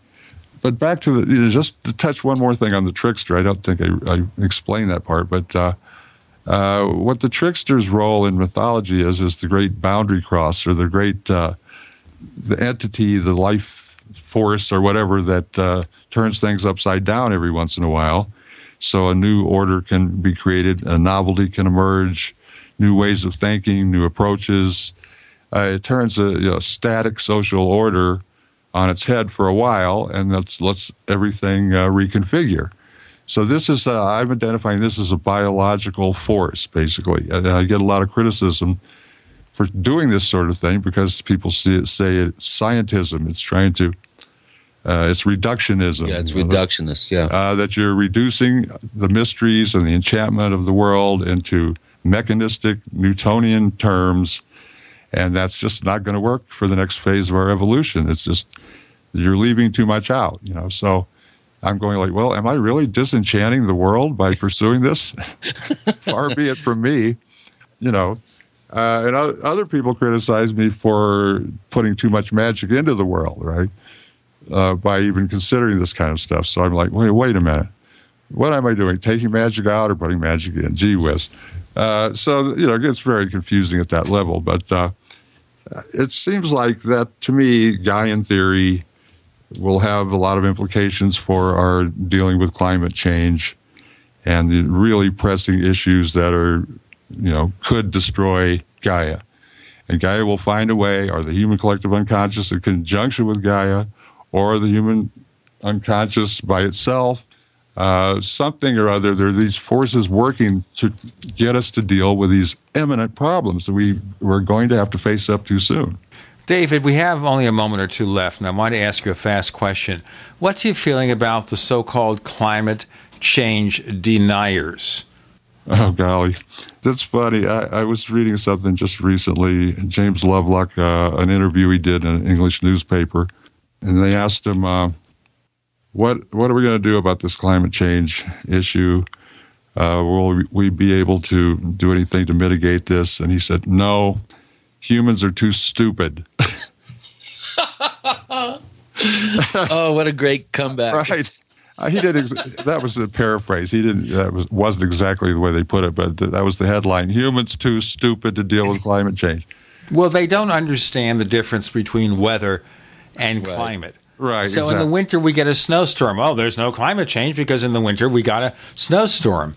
Well, what about eccentric weather? What about extreme weather? You never know. David Perkins, is there a place we can find more of what you do, or do you kind of exist in another realm of existence? I'm in another order of existence here, but anybody wanting to follow up on some of these ideas I'm spouting, get Chris's books. Read all the forewords and the introductions that I write, and some of the stuff that makes it into his actual books. I have a bibliography you can find online of various articles I've written over the years, things on the Sherman Ranch, and I wrote for Magonia, the English publication. Those are online. And I'm, really excited about this project with Chris. I think this is just going to be an enormous amount of fun and interesting, and we seem to, bring out good things in each other and complement each other's way of looking at things. And it's a good, healthy dialogue that we carry on. We don't always agree, obviously, but I think something really good is going to come out of this. I encourage people to get up to speed with all those books and then get ready for the next one. And this has been a very healthy dialogue. And you see in a couple of cases here, Chris and David do not see eye to eye. David Perkins, we want you back to focus on a lot more stuff that we couldn't get to today. So we hope you will do that. Sure. Chris O'Brien has OurStrangePlanet.com, but for this book, he's got StalkingTheHerd.com. That's where you can learn more about the book, order a copy, and Chris will autograph it for you. You can find us on Twitter, where we're known as the Paracast. You can find us on Stitcher, which is that online radio service. They've got apps for iOS and Android. We're in the top 300 there. Okay, so somebody's listening to us. In addition to GCN, you can also hear the Paracast on the Boost Radio Network and the IRN Internet Radio Network. So more and more and more people are listening to their show, their favorite paranormal show, each and every week. David Perkins, thank you so much for joining us this week on the Paracast. Thank you. My pleasure. Thank you, Izzy.